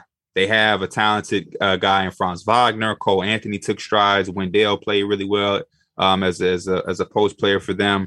Jalen Suggs didn't have the best rookie year, but you drafted him fourth, so you still have to believe in him and roll with him. But Jonathan Isaac coming off his injury, Chuma Okeke, you have some promising things there, but out of all the names that I just named, none of them show potential to be a go-to guy to get you a bucket. And you have a prime chance and opportunity to go get that. And if you look at all the teams that are successful, we just talked about the Heat. We just talked about the Celtics, the Warriors, the Grizzlies. Everybody has a guy that you can lean on. And he is it. And I don't know why in the world they won't take him, but it sounds like they won't. Jabari seems like a complimentary guy that if you had like somebody like Shea, if you had Shea Gilgeous-Alexander already and you have Josh Giddey, some Trey Mann, Jabari can stick in, boom, pick and pop, knock down some shots, play off of those guys. But Paolo is a guy that you can, say, hey, 5 seconds left in this game, make something happen, and you go get it. Chet, the defensive upside is there, but the whole championship wins you defense wins you championships. That shit is capped. You got to be able to be a complete team. You got to put the ball in the basket, man. So, yeah, but the people who run them drafted Giannis, they drafted Jonathan Isaac, Mo Bamba. They like size, they like all of that, so they're gonna probably take Chet. If it's between one of those two guys, Chet or Jabari, who are you going with? If it's between those two, I'm probably taking Jabari just because he has higher offensive upside. But then again, part of me is like, damn, do you just take Chet then if that's the case? Because Jabari, I don't know. I was a guy that projected and predicted that he was going to jump into this number one conversation in the preseason of the college basketball year. But I don't know if I'm taking him over those guys. Just take Chet, I guess. I have no idea. I really want Paolo. But between those two, it becomes very interesting. I guess Chet, man. Give me Chet, I guess. One thing I'll say about Chet is I do worry about his frame. Maybe that might be a little bit unfair to him, but if he's trying to enforce his will down low, I do have worries that he's going to get bullied and not be able to get down low. Of course, his size is great and his ability to extend the floor is really good as well, but I feel like Jabari's ability to get into the paint is going to be more consistent, more reliable. He's not a bad shooter at either for his size at all. And defensively, he's versatile enough to play the 1 through to defend 1 through 5 also. Of course, I think Chet is going to be the better defender. He has the better upside on defense, but as Pee Wee alluded to, I agree. I think Jabari offensively provides you a little bit more safety, and that's why I think I lean Jabari. It's concerns with his frame too. He didn't impose his will much in the interior. He shot a lot of that's one of my things. He shoots I love the unicorn guys because Well, I used to, because we had Porzingis in New York, and to have the 7-footer who can block shots, shoot threes, and then also expose a mismatch in the paint. That's what you always want. But what ends up happening is those guys don't do any of that. They block a couple shots, and then they shoot 80% of their shots from the perimeter. They don't expose miss. Like, look at Jaren Jackson. The hope is for him to be the 5. I have no faith that he can be a 5. Agreed. Yeah. Also, Jabari Smith, like you mentioned, finish. I think that's what's missing in Jabari's game. The ability to get to the basket and finish at a consistent level. Yes. It feels like he's just a shooter. And you look at these, like this statistic right here, it's by NBA University on Twitter.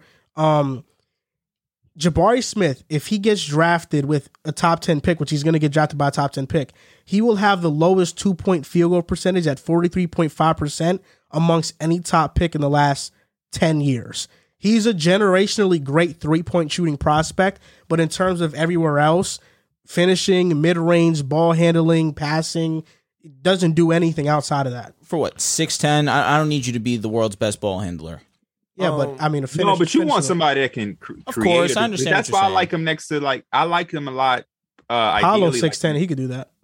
And I mean, no, he has wiggle. I mean, last week you said you're taking Chet. Yeah, because it's a little bit of kind of what Pee Wee said. Orlando's in a weird situation. They have a lot of potential, but they don't have a go-to guy, right? And you look at Jabari, he was the number 1 guy in Auburn. So none of us think Franz can be that.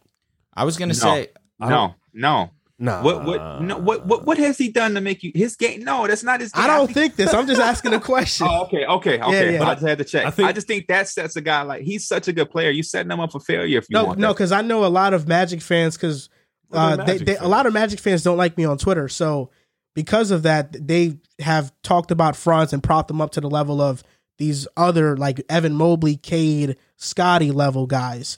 So that's why I'm asking the question, because a lot of Magic fans view Franz as a potential number 1 option. I think Chet, if you pick Chet, you're literally heightening your defensive potential. If you pick Banchero, you're bringing in the number 1 go-to scorer that you need. So it's like Jabari, you pick Jabari, like you said, he doesn't take a lot of twos.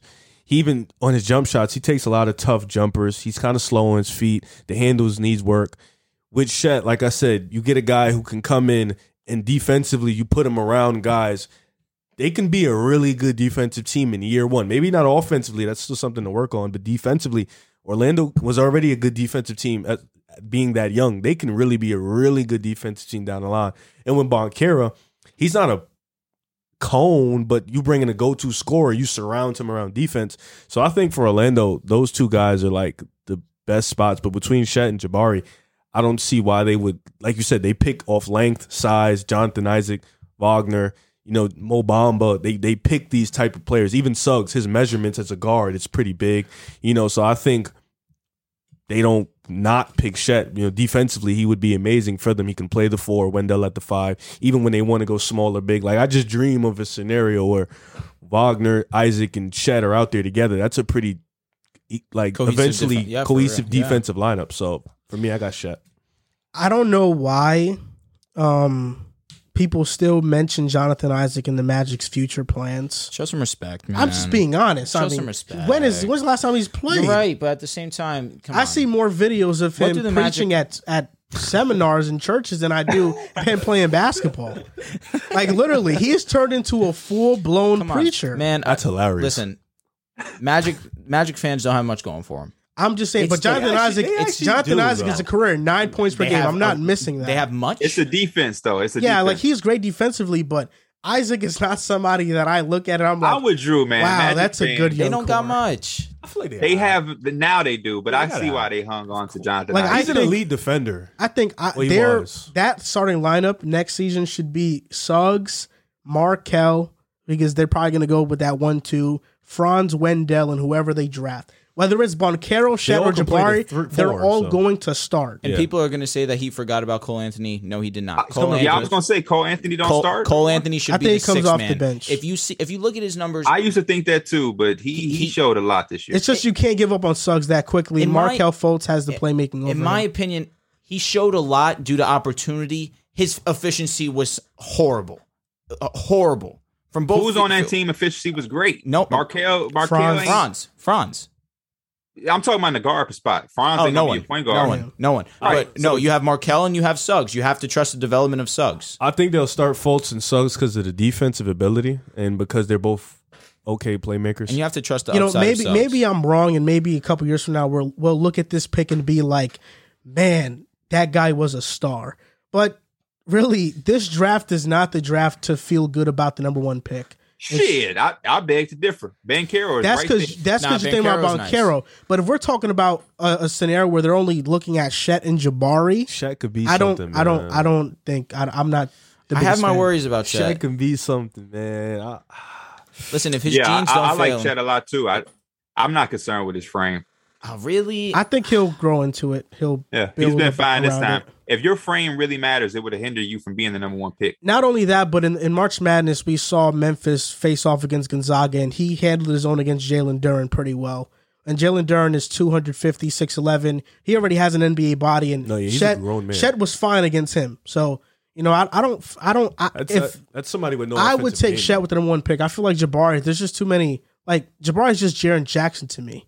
Because of that, you were super high on Jaren Jackson. No, I like Jaren Jackson, but I don't think he's not number one option, number one pick worthy. I don't even think he's Jaren Jackson, honestly. I like the Jaren Jackson comp. He's not Jaren Jackson defensively. There it is. Oh, so you're talking about offensively? Offensively, that's what I mean. I thought you meant like defensively. And Jaren Jackson offensively is mid. I'm with the thing about the Passable. Magic is they have shit already.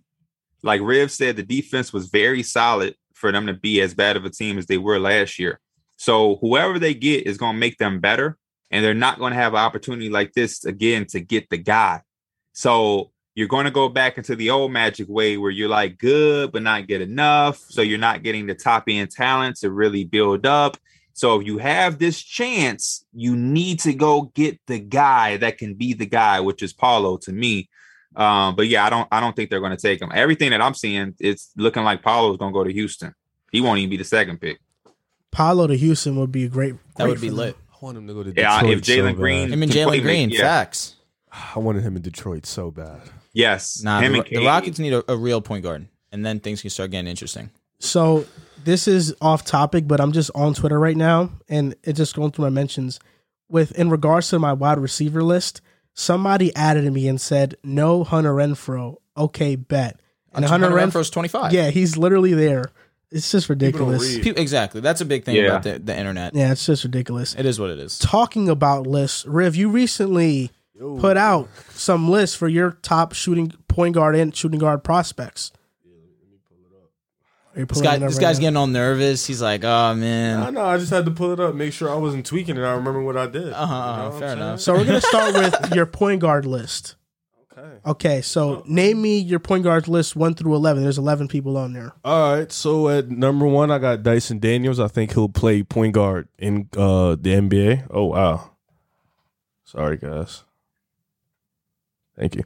Number 2, I got Ty Washington. Number 3, I got Scottie Pippen Jr.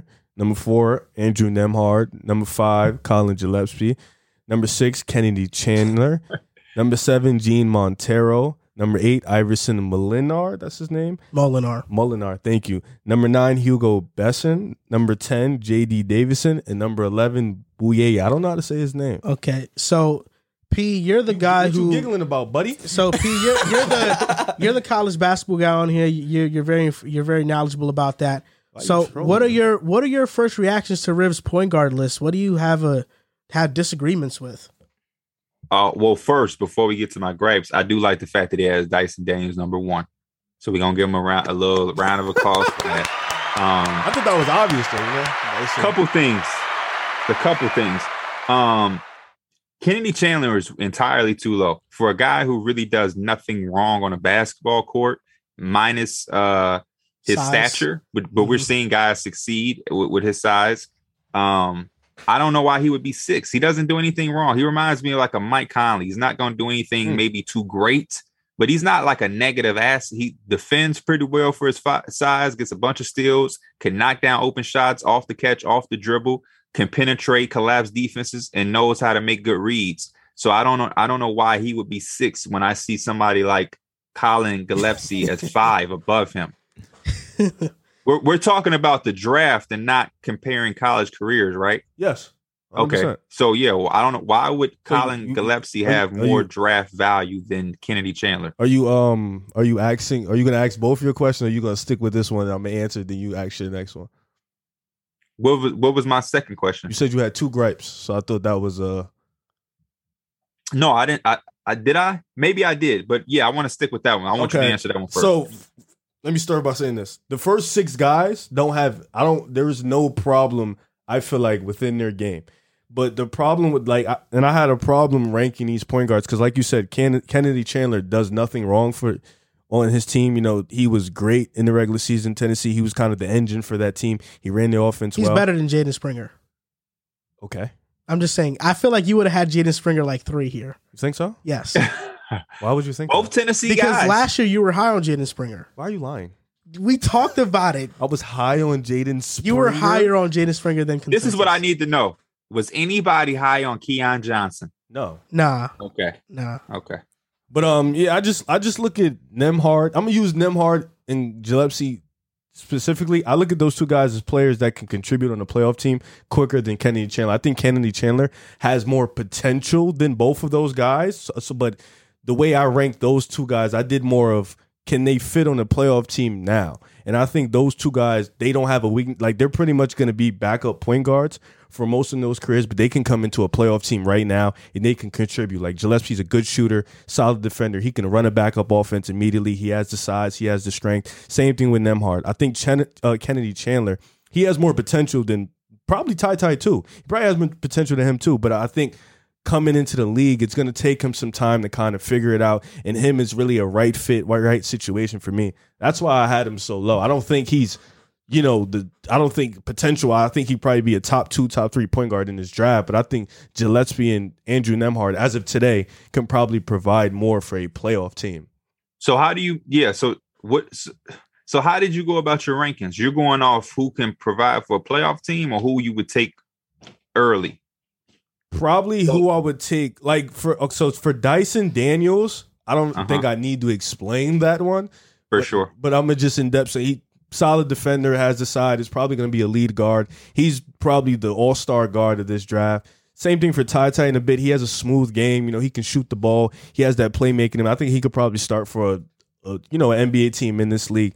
But Scotty, Nembhard, and Gillespie, I looked at their age, and I was like, okay, coming into an NBA draft, age is a big thing. We all know that. When you're younger, your potential is viewed higher. When you're older, your talent is viewed higher. So for them 3, yes, I did more talent high, potential low. So I weighed their talent more. Let me ask you this question. Talk to me. If you're the Houston Rockets at 17, and like Drew just mentioned, they don't have a guard that seems to be overly confident. I know they're doing a KPJ experiment.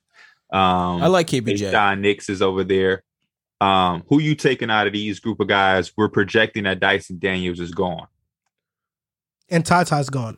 So if I'm Houston, I don't even know. I'm not even gonna say Ty gone. I don't even know if Ty will be going at 17. Okay. So I don't think Houston would go guard at 17, but if they do go guard, I would take Chandler. Okay. But that's Houston. I mean, this is the problem I have with your list is very evident. Wait, Pee Wee, let me ask you a quick question let me rebuttal it. If Boston had 17, do you think they take Chandler? No, Boston does not take. But at the same, I don't think they're taking any of these motherfuckers. What if they did though? Like if they had to pick a guard, if they had to pick a guard, then they probably would take Chandler. Just because you're in no rush. That's true. You have Marcus Smart. You have that is true. That's true. Oregon got Peyton Pritchard. I get your point though. Yeah, for the older, experienced guys on a playoff team make a lot more sense. But if he's going to come off the bench anyway, unless he's going, you need a starter. Might as well take the potential, especially like Miami. You might as well bring Kennedy Chandler into your culture, and since you don't need him from day one, and build him up. Colin Gillespie, I don't see the value in him. Villanova is always a Jay Wright program system that makes guys look super, super good. But you either have Jalen Brunson, who shows you something other than the system, or you have Ryan Archie-Diakino. Who and Gillespie's Joel like in the mentioned middle. earlier. Yeah, Gillespie's I think is in the middle of that. I think so. He's sliding more towards Ryan than he is Brunson. I feel like we have Yes. more Villanova good players than bad. I was going to At say the same wing thing. position. I was going to say Yeah. Josh. Yeah, he's got a point there. Good point. He's got a That is a point good there. point. That is a Got strong point point. Listen, for me, my gripe with this list is any world where Kennedy Chandler is just one spot against Gene Montero, I don't want to live in. I think Gene Montero, I have not seen enough from him to say that he should be anywhere near Kennedy Chandler. J.D. Davidson, I'm fine with because I'm not a big fan of his. Well, if I could put Gap, I would. But listen, I'm going to say this. Kennedy Chandler is the second best point guard in this draft. I think he's better than Ty Washington. I think he's better than Nembhard, Scotty, Colin Gillespie. You look at the only thing wrong about Chandler is his size at 6 foot. But why can't he be a Ty Lawson type player? I don't think there's any reason why he can't be that. I mean, that's Tyus Jones even. Tyus Jones, Kennedy Chandler, 14 points, 3 rebounds, 5 assists, averaged 2 steals per game. I think he's quicker than Ty Washington. And he's done the steal shit forever since he's been a thief. Kennedy Chandler to me is a more talented Jose Alvarado. A far more talented Jose Alvarado. Defensively, I'm gonna give him like I said, I give him a little bit more than that. Yeah, with it's just for me like more like defensively. I'm speaking like okay. Defensively, he can make the impact Jose Alvarado makes, and offensively, he's more polished. He shot 38% from 3, which is better than Ty. Dyson, number 1, I'm fine with because of the potential factor. But if we're just talking about like production off of when they were in the G League and college, it's not crazy to have Kennedy 1. I think people have been extremely low on Kennedy Chandler, and he's really good. Kennedy 1 is crazy. Yeah, Kennedy 1 is crazy. Off of talent, I know why you would take Dyson, but no, like Kennedy 1 is crazy. Kennedy's good. Kennedy's good. Yeah, you trying to go viral, man. Pee-wee, where would you have Chandler? What would I have? I would have Chandler 2 or 3. I think him and Ty is arguable, just about what you like. I'm not the biggest fan on Ty, but I love him once you get lower. People had Ty trying to come to the Knicks. That's a little too high for me right there. Yeah. How about Kennedy Chandler? Huh? How about Kennedy Chandler to the Knicks? No, too high. I just think when you're that high, why do that when you're going to have Scottie Pippen Jr., Andrew Nembhard in the back half? You're going to have Hugo Besson. I wouldn't waste my top 10. Like that's where you can get. Knicks have 11, right? Yes. Knicks. I'm thinking Knicks. Yep, we have 11. But yeah, you can use it. I can use a second round pick. I could trade back, do something to get those guys in the late. I'm not using my 11 is for the dig. You know what I mean? That's for the maybe Johnny Davis, maybe Dyson, maybe Benedict Matthews. It's for that shooting guard list or Jeremy Sohan. Really, I feel like you guys need a point guard. I understand not reaching on a point guard by any means, especially for the Knicks. Outside of Dyson, this really ain't the draft. I agree. Yeah, I mean, agree. this point guard draft is very weak. Like you mentioned, like Andrew Nembhard, I think is a solid player, like nothing special. Scottie Pippen, haven't watched too much of him, but like you mentioned earlier, he's more of a scorer. Ty Washington, he feels a lot like Brandon Knight to me. Like in a good situation, he can score. But I don't know what's the ceiling for him. Like for a team like Dyson Daniels feels like Josh Giddey, but not as polished. I feel like for a team like the Bucks, Nembhard would be like perfect for a team like the Bucks. Stop playing George Hill; he's garbage. A point guard that can come in, operate the pick and roll. He can space the floor. Like teams like that is something. Can he space the floor? I think he can. Okay, I think he can. You got to bank on if you're the Bucks. You got to bank on somebody who can be effective with the ball, and then when they don't have the ball, and Giannis has it. Yeah. It's just Nembhard is given too much mediocre production to. I don't think he needs. Well, take him in the first round. He went to Zaga. Zaga ain't really like when you play for Zaga, you ain't going unless you Drew Timmy. You ain't really giving out historical numbers. And I don't even know how he did it. He played for. Yeah, you're right. But also, I think Gene Montero to me reminds me a lot of like Nico Mannion. Bro, I wish if I could put a gap in the list, I really would have put a gap. Yeah, like I think after the top six, Hugo Besson over Gene. Yeah, like I think Gene, I feel like messed himself up by going to the overtime league. He did. I feel like it wasn't a right decision for him. But yeah, I think J.D. Davidson, I'm not high on. Very athletic, but he should have went back. Honestly, yeah. Yeah, I feel like 7 to 11 was just like hey, you got to put them in. Here's some names. Yeah, there they are. Shit. They alright, but they ain't. You know what I'm like saying? you mentioned, the point guards in this draft, there's not a lot of talent. It's devoid of talent. But let's go on to the shooting guards because this is where it feels like shooting guards from all the way to the last guy, they can all be impactful NBA players. So, Riv, name Ari Booya got game too, by the way. Yeah. So, Riv, name your top shooting guards. Okay, sir. So number 1 for me, I think Jaden Ivey, obviously. Number 2, Shaedon Sharpe. Number 3, Johnny Davis. Number 4, Ochai Agbaji. Number 5, Benedict Mathurin. Number 6, Bryce McGowens. Number 7, Dalen Terry. Number 8, Smith. Number 9, Christian Braun. Number 10, Jaden Hardy. Number 11, Malachi Branham. Number 12, Margin. I don't know how to say his name. So if somebody can help me. Beauchamp? Yep, there it is. Yep. Number 13, Max Christie. And number 14. You should have let him try, though. That would have been fun. And number 14, Trevor Keels. So I think honestly, I wanted to put Beacham, or I wanted to make him a 3. Because he gives me a 3-4 vibe, if that makes sense. Like he's more like a wing to me. Yeah, whatever his name is. But yeah, those are the 2 guards. Beauchamp. There it is. All right. Beauchamp. All right, first, because I did not comment that much on this point guards This is list. the most stacked 2-guard list I've seen. I think Max Christie at 13, he can easily be in the top 10. Over who? I didn't say something. Braun. Yeah, probably Braun. Yeah. Hey, this one is worse than the point guard list. I'm not gonna lie, dude. Mathurin being at 5 surprised me, especially after the conversations that we've had. I feel like Mathurin could be a top 8, top 9 pick in this draft. Johnny Davis, Agbaji. I understand Agbaji reminds me not his play, but Kelan Azubuike. No, I'm sorry. Chris Duarte, about being that experienced college ball player that's going to come in and be effective for an NBA team. So I don't know if that played a lot of factor into your decision, but I feel like Mathurin's upside is a little bit higher than both Davis and Agbaji. I don't know about Davis, but I agree with his upside is higher. I think Mathurin's over Agbaji in here. I think he is. If we're projecting too, he's over him. And another thing too, you said obviously you have Ivy number 1. I feel like we've had conversations where you thought that Sharpe should go ahead of Ivy. The difference is just because I would pick one guy over another doesn't mean I think he's better. I'm thinking of what the team would do. It's like Ochai Agbaji, I would take if I'm a regular team. I would take over Benedict. So your lists are how if you're the Spurs, you're taking Agbaji over Mathurin. No. If I'm the Hawks, yes. I understand that logic. Yeah, Benedict Mathurin ain't gonna be there for the Hawks. Well, if they had that pick, I would take Agbaji. I understand. But listen, P said he had a lot of gripes with this shooting guard list. He said it's worse than the point guards one. P giving me cloud vibes. Before he goes, I will say this. Talk to me. I think Shaedon Sharpe is too high. He's not in my top 5. He's not in your top 5?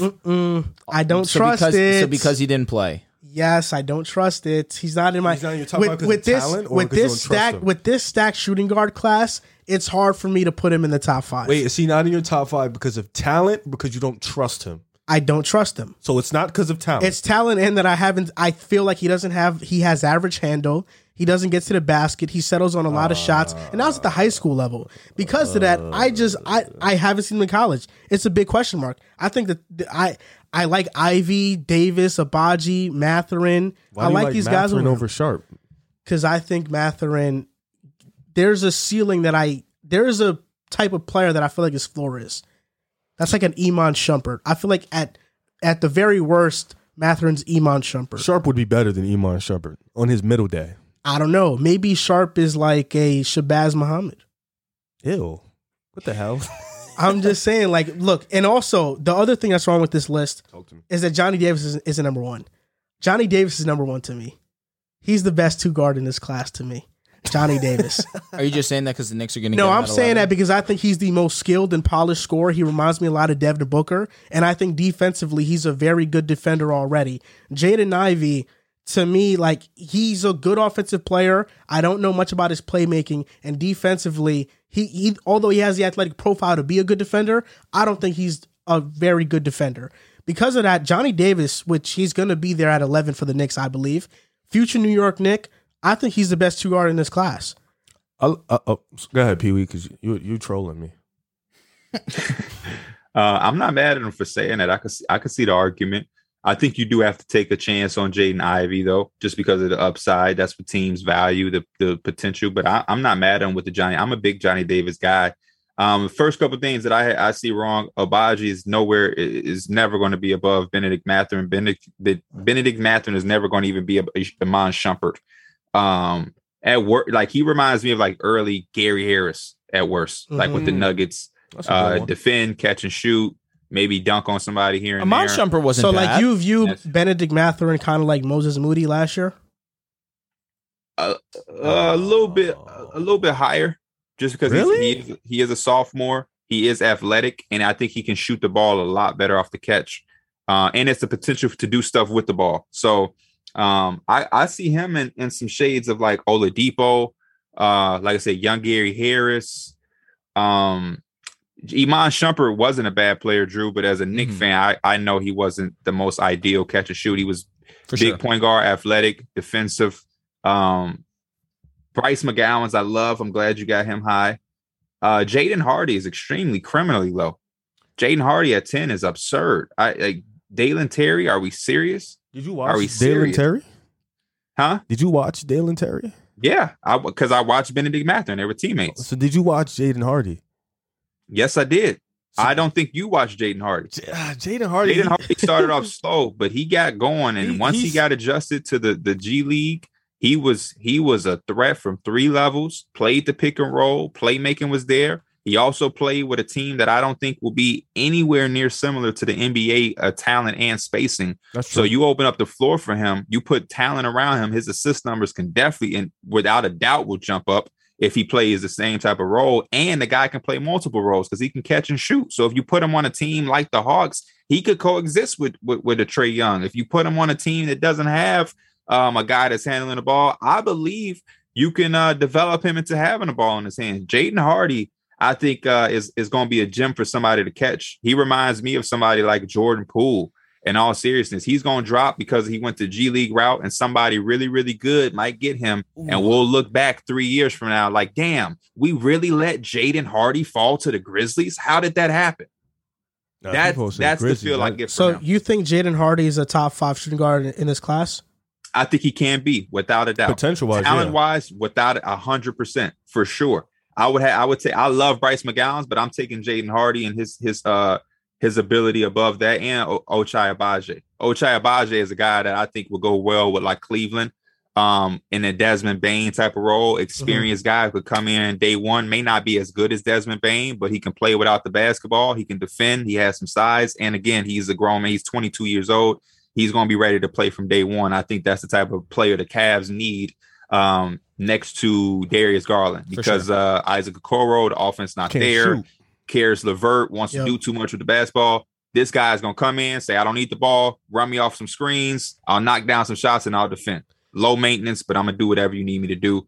And Braun, what is the value with Braun? What I got to know. He's above Hardy. He's above Malachi Branham. Like, he's above Max Christie, who I got special heart. Max Christie works out with my little brother in the summer. So we've been seeing as a Max Christie. Shout out to bro. Max Christie and his little brother who's going to Michigan State too. Tough. And Marjan. Trevor Keels, I'm not a fan of, but like, why is Braun 9th? 3-and-D player, 6'7", 6'8", good size, can defend, has athletic ability. What are we doing here? I don't. For me, when I watch guys, forget what they're doing. I want to know what can translate at the NBA level. What is Braun doing? His size, athleticism translates. Say can translate. His 3-ball. I don't see. All the athleticism shit. I don't see it in maxing out in the NBA. I'm sorry, I don't. And I don't think he's a first round pick. Well, this 2-guard list, it's so many dudes that it's so many dudes that could be in it. But I'm not gonna put it with a guy like Hardy. I get his potential is through the roof. I agree with you. He has probably top 3 potential as a guard, maybe top 3, top 4 in this draft. But I'm not going to put him through the roof over some guys who can produce from day one. It's just like I said, it's really hard for me to do that. Projects they're tough too. Go ahead. Because I can't guarantee that Braun is producing from day one. I think I can. Yeah, I can bet you some money on that shit. I wouldn't bet money on that, but I think he can. He can produce from day one. He can come in and he can help a playoff team. That sounds like Ochai. That sounds his teammate Ochai Agbaji. Ochai Agbaji easily, without a doubt. That's why he's over Bennedict Mathurin. He can come in and easily be an impact player from day one. Yeah, I don't see it with Bron, especially when we start talking about like some of these guys got to go to certain type of teams. Bron is a guy that has to go to a certain type of team. Max Christie needs to go to a certain. I don't feel that way with Branham. Malachi Branham had an incredible year as a freshman at Ohio State. This is a guy who can 3-level score, play without the basketball, 6'5", very Chris Middleton-ish, Caris LeVert-ish. Like, dude can really hoop. I wouldn't be mad if all of the guys the Knicks like are off the board. I would flirt with Malachi at 11. If we can't get Benedict, if we can't get Johnny Davis, I would look at Malachi. He is that good to me. So what would be your top 5 amongst these shooting guards? Jaden Ivey. No order right now. Jaden Ivey, Sharp, Davis, Benedict, and then Hardy. I do like Traquavion Smith, but Hardy for sure. Hardy, then Branham, and then probably McGowan, Traquavion, Beauchamp. I feel like Dalen Terry is going to be the guy that will go extremely late, but that will be what Riv is talking about, can go to a playoff team and be a glue guy. But the rest of these guys, you got to take a chance with the upside. I'm sorry. I'm sorry. One. I understand that. You more of an upside guy. Take a chance, swing for the fences, hit for the hole. Depending on what team. Yeah, I mean, depending on what team. I'm also trying to think realistically based off what the NBA shows. If Jaden Hardy goes like Miami, I believe you 1,000%. He's going to be that guy. Like if he goes to Miami under there, I respect. Yep, he can go there. But if he gets picked to like the Kings, it's like, yeah. Oh, the Kings ain't taking. But I think for sure, like this shooting guard class, there's 7 even more starters in this class. Jaden Ivey starter has star potential. He's like a Ja Morant minus like the playmaking and not as athletic. Shaedon Sharpe, not Ja Morant then. Yeah, Shaedon Sharpe is super hard for me to evaluate. Johnny Davis, like Shaedon Sharpe a lot. Johnny Davis, Bookerish, Agbaji. I think Desmond Bane was a good comp. Bennedict Mathurin, 3-and-D, has some upside handling the ball. There's a lot of good players. I got to ask you, how much do you like Johnny Davis if he's not Devin Booker? We also have to think about that. If he's not Devin Booker, then who is he? Right, Johnny Davis. If he's who? Johnny Davis. That means I mean, he might not be Booker. He might be better. All right. It took Booker a while to be great defensively, right? Come on, bro. It did. I mean, it did. But that goes to team culture. Do you think his athleticism is going to translate? I don't really value Zach LaVine, Devin Booker, and those guys. I don't value them defensively when they play for 22-win teams. Put yourself in that shoe. Are you really busting your ass defensively night in, night out when your team is winning their 17th game? No. Yeah, no. I don't know. For me, I just love Johnny Davis. I think he's the most skilled player amongst all the 2 guards. I'm backing away from the Devin Booker comp. I'm seeing more Jimmy Butler. That's an even better comp, though. You got to look past. He looks like Devin, light skin, hair, just like Devin Booker. He plays like Devin too, though. On offense, he plays more like Jimmy to me because Devin Booker shoots the 3. Johnny Davis ain't the best 3-point shooter. That could be because of the value at Wisconsin, but his strong suit is the mid range. He posts his guys up. Devin Booker does that too. I think Devin Booker is flawlessly a crazy scorer. I just don't. It scares me to project Johnny Davis to try to score the ball like Devin Booker. That's all. That's why I feel like for failure. Also, do you not? I feel like Johnny Davis's rookie can average like 15, 16 a game. Yeah, he could. He could also average 13. He can also average 18. He can also average 21. Yeah, Devin Booker though didn't even average 18 as a rookie, so that wouldn't make him. You know, he just be in a better situation to score from day one. Devin didn't start day one. Exactly. Yep. Exactly. Booker averaged 14 as he didn't start in college, so I don't expect. Yeah. He didn't. But yeah, just when watching Davis, you're right. He does look similar to D Book, like just characteristics, not just play style. Appearance. Yeah, physical appearance. So maybe that's part of it, but I don't know. When I saw Johnny Davis, I just really was like, wow, I feel like I'm watching D Book. I said the same thing, and I said it way before we got to the draft that the Devin Booker, Johnny Davis comps when we get to the draft time is going to be just people not going to be able to help themselves because the game is similar. They do look alike, but the Devin Booker is like one of those. Yeah. So you are setting them up to fail. They've been doing that a lot with Jaden Ivey with John Morant when they see him do the highlight plays and they're like, nah, this dude. Yeah. Sometimes he do look a little, but he not him. You know. I was on the phone with my dad and I was telling him like I'll see some shit and they'd be like, man, this guy is blah blah blah except without the first step, without the 3-point shot, without the play. Then it's like when you name that many things, that ain't him. Yeah, you can't be Steph Curry without a jump shot. Like that just don't exist. That's not Steph Curry then. But yeah, I think Jaden Ivey is a 2. John Moran is a pure 1. Play makes a lot with more ease, but they are some similarities. But I wouldn't get my hopes up with that. If y'all were the Kings at 4, you taking Sharp or Ivy? That's the question. Sharp. Ivy. Keegan Murray. I'm going Ivy. I ain't taking no Keegan Murray. Wow.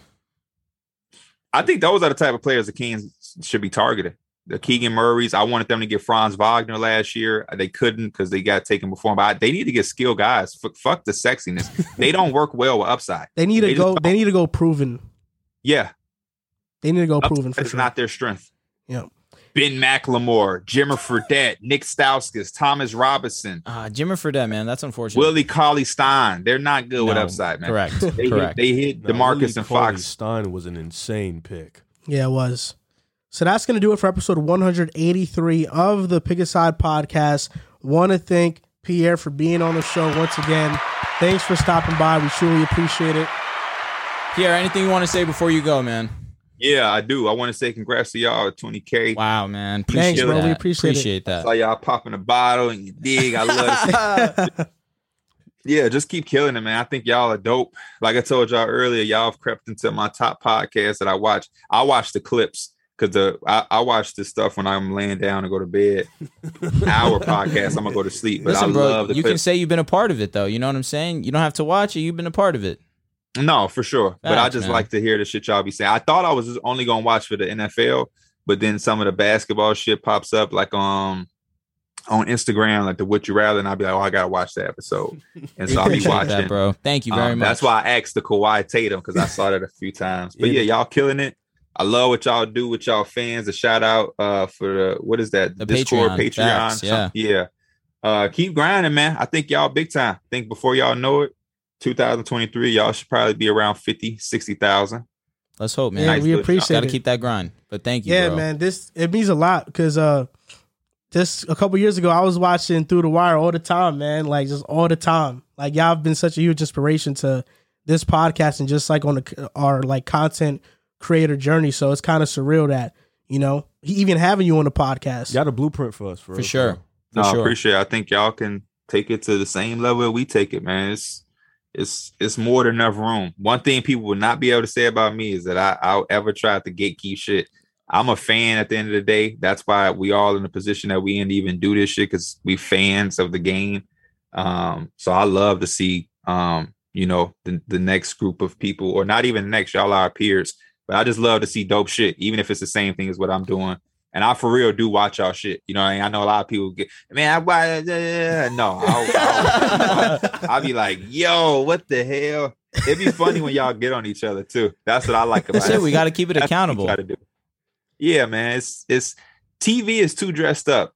You know what I mean? Yeah, wear a Steph Curry jersey, wear a Yankee shirt. Nobody want to see suits and ties and guys trying to overanalyze shit that don't. I really wish that I had like $1 million. I would go find some people and I would start like a casual podcast. Whoever comes up with that concept, the casuals, just call it the casuals, and they can just have casual basketball conversations where it ain't too deep. They don't know what college certain guys went to. They're not talking about boxing one deep. It's just casual conversation. That's going to be the next thing that blow away, because that's just too relatable for people to not enjoy. Listen, Pee Wee, I would stop talking, honestly, because I think you're giving people too good ideas. I think you need to take this one. I think you need to run with it, to be honest with you. Watch, 3 months, we're going to see the Casuals podcast. Facts. The Ringer or something. You're going to have to hit them for I'm your a cut. fan, man. That's all I wanted to say. Thank you, bro. We appreciate it, sincerely. You guys can follow us on TikTok and Instagram at Pick a Side Podcast, on Twitter at Pick a Side Pod, buy merch at pickasidepodcast.com.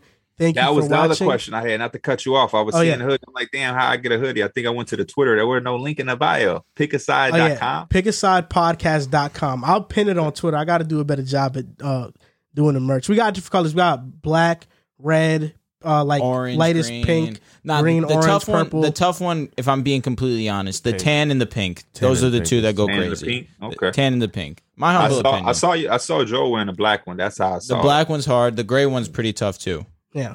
I mean, they're all tough. What am I saying? So that's going to do it for this episode. Thank you guys for watching, and we'll see you next time.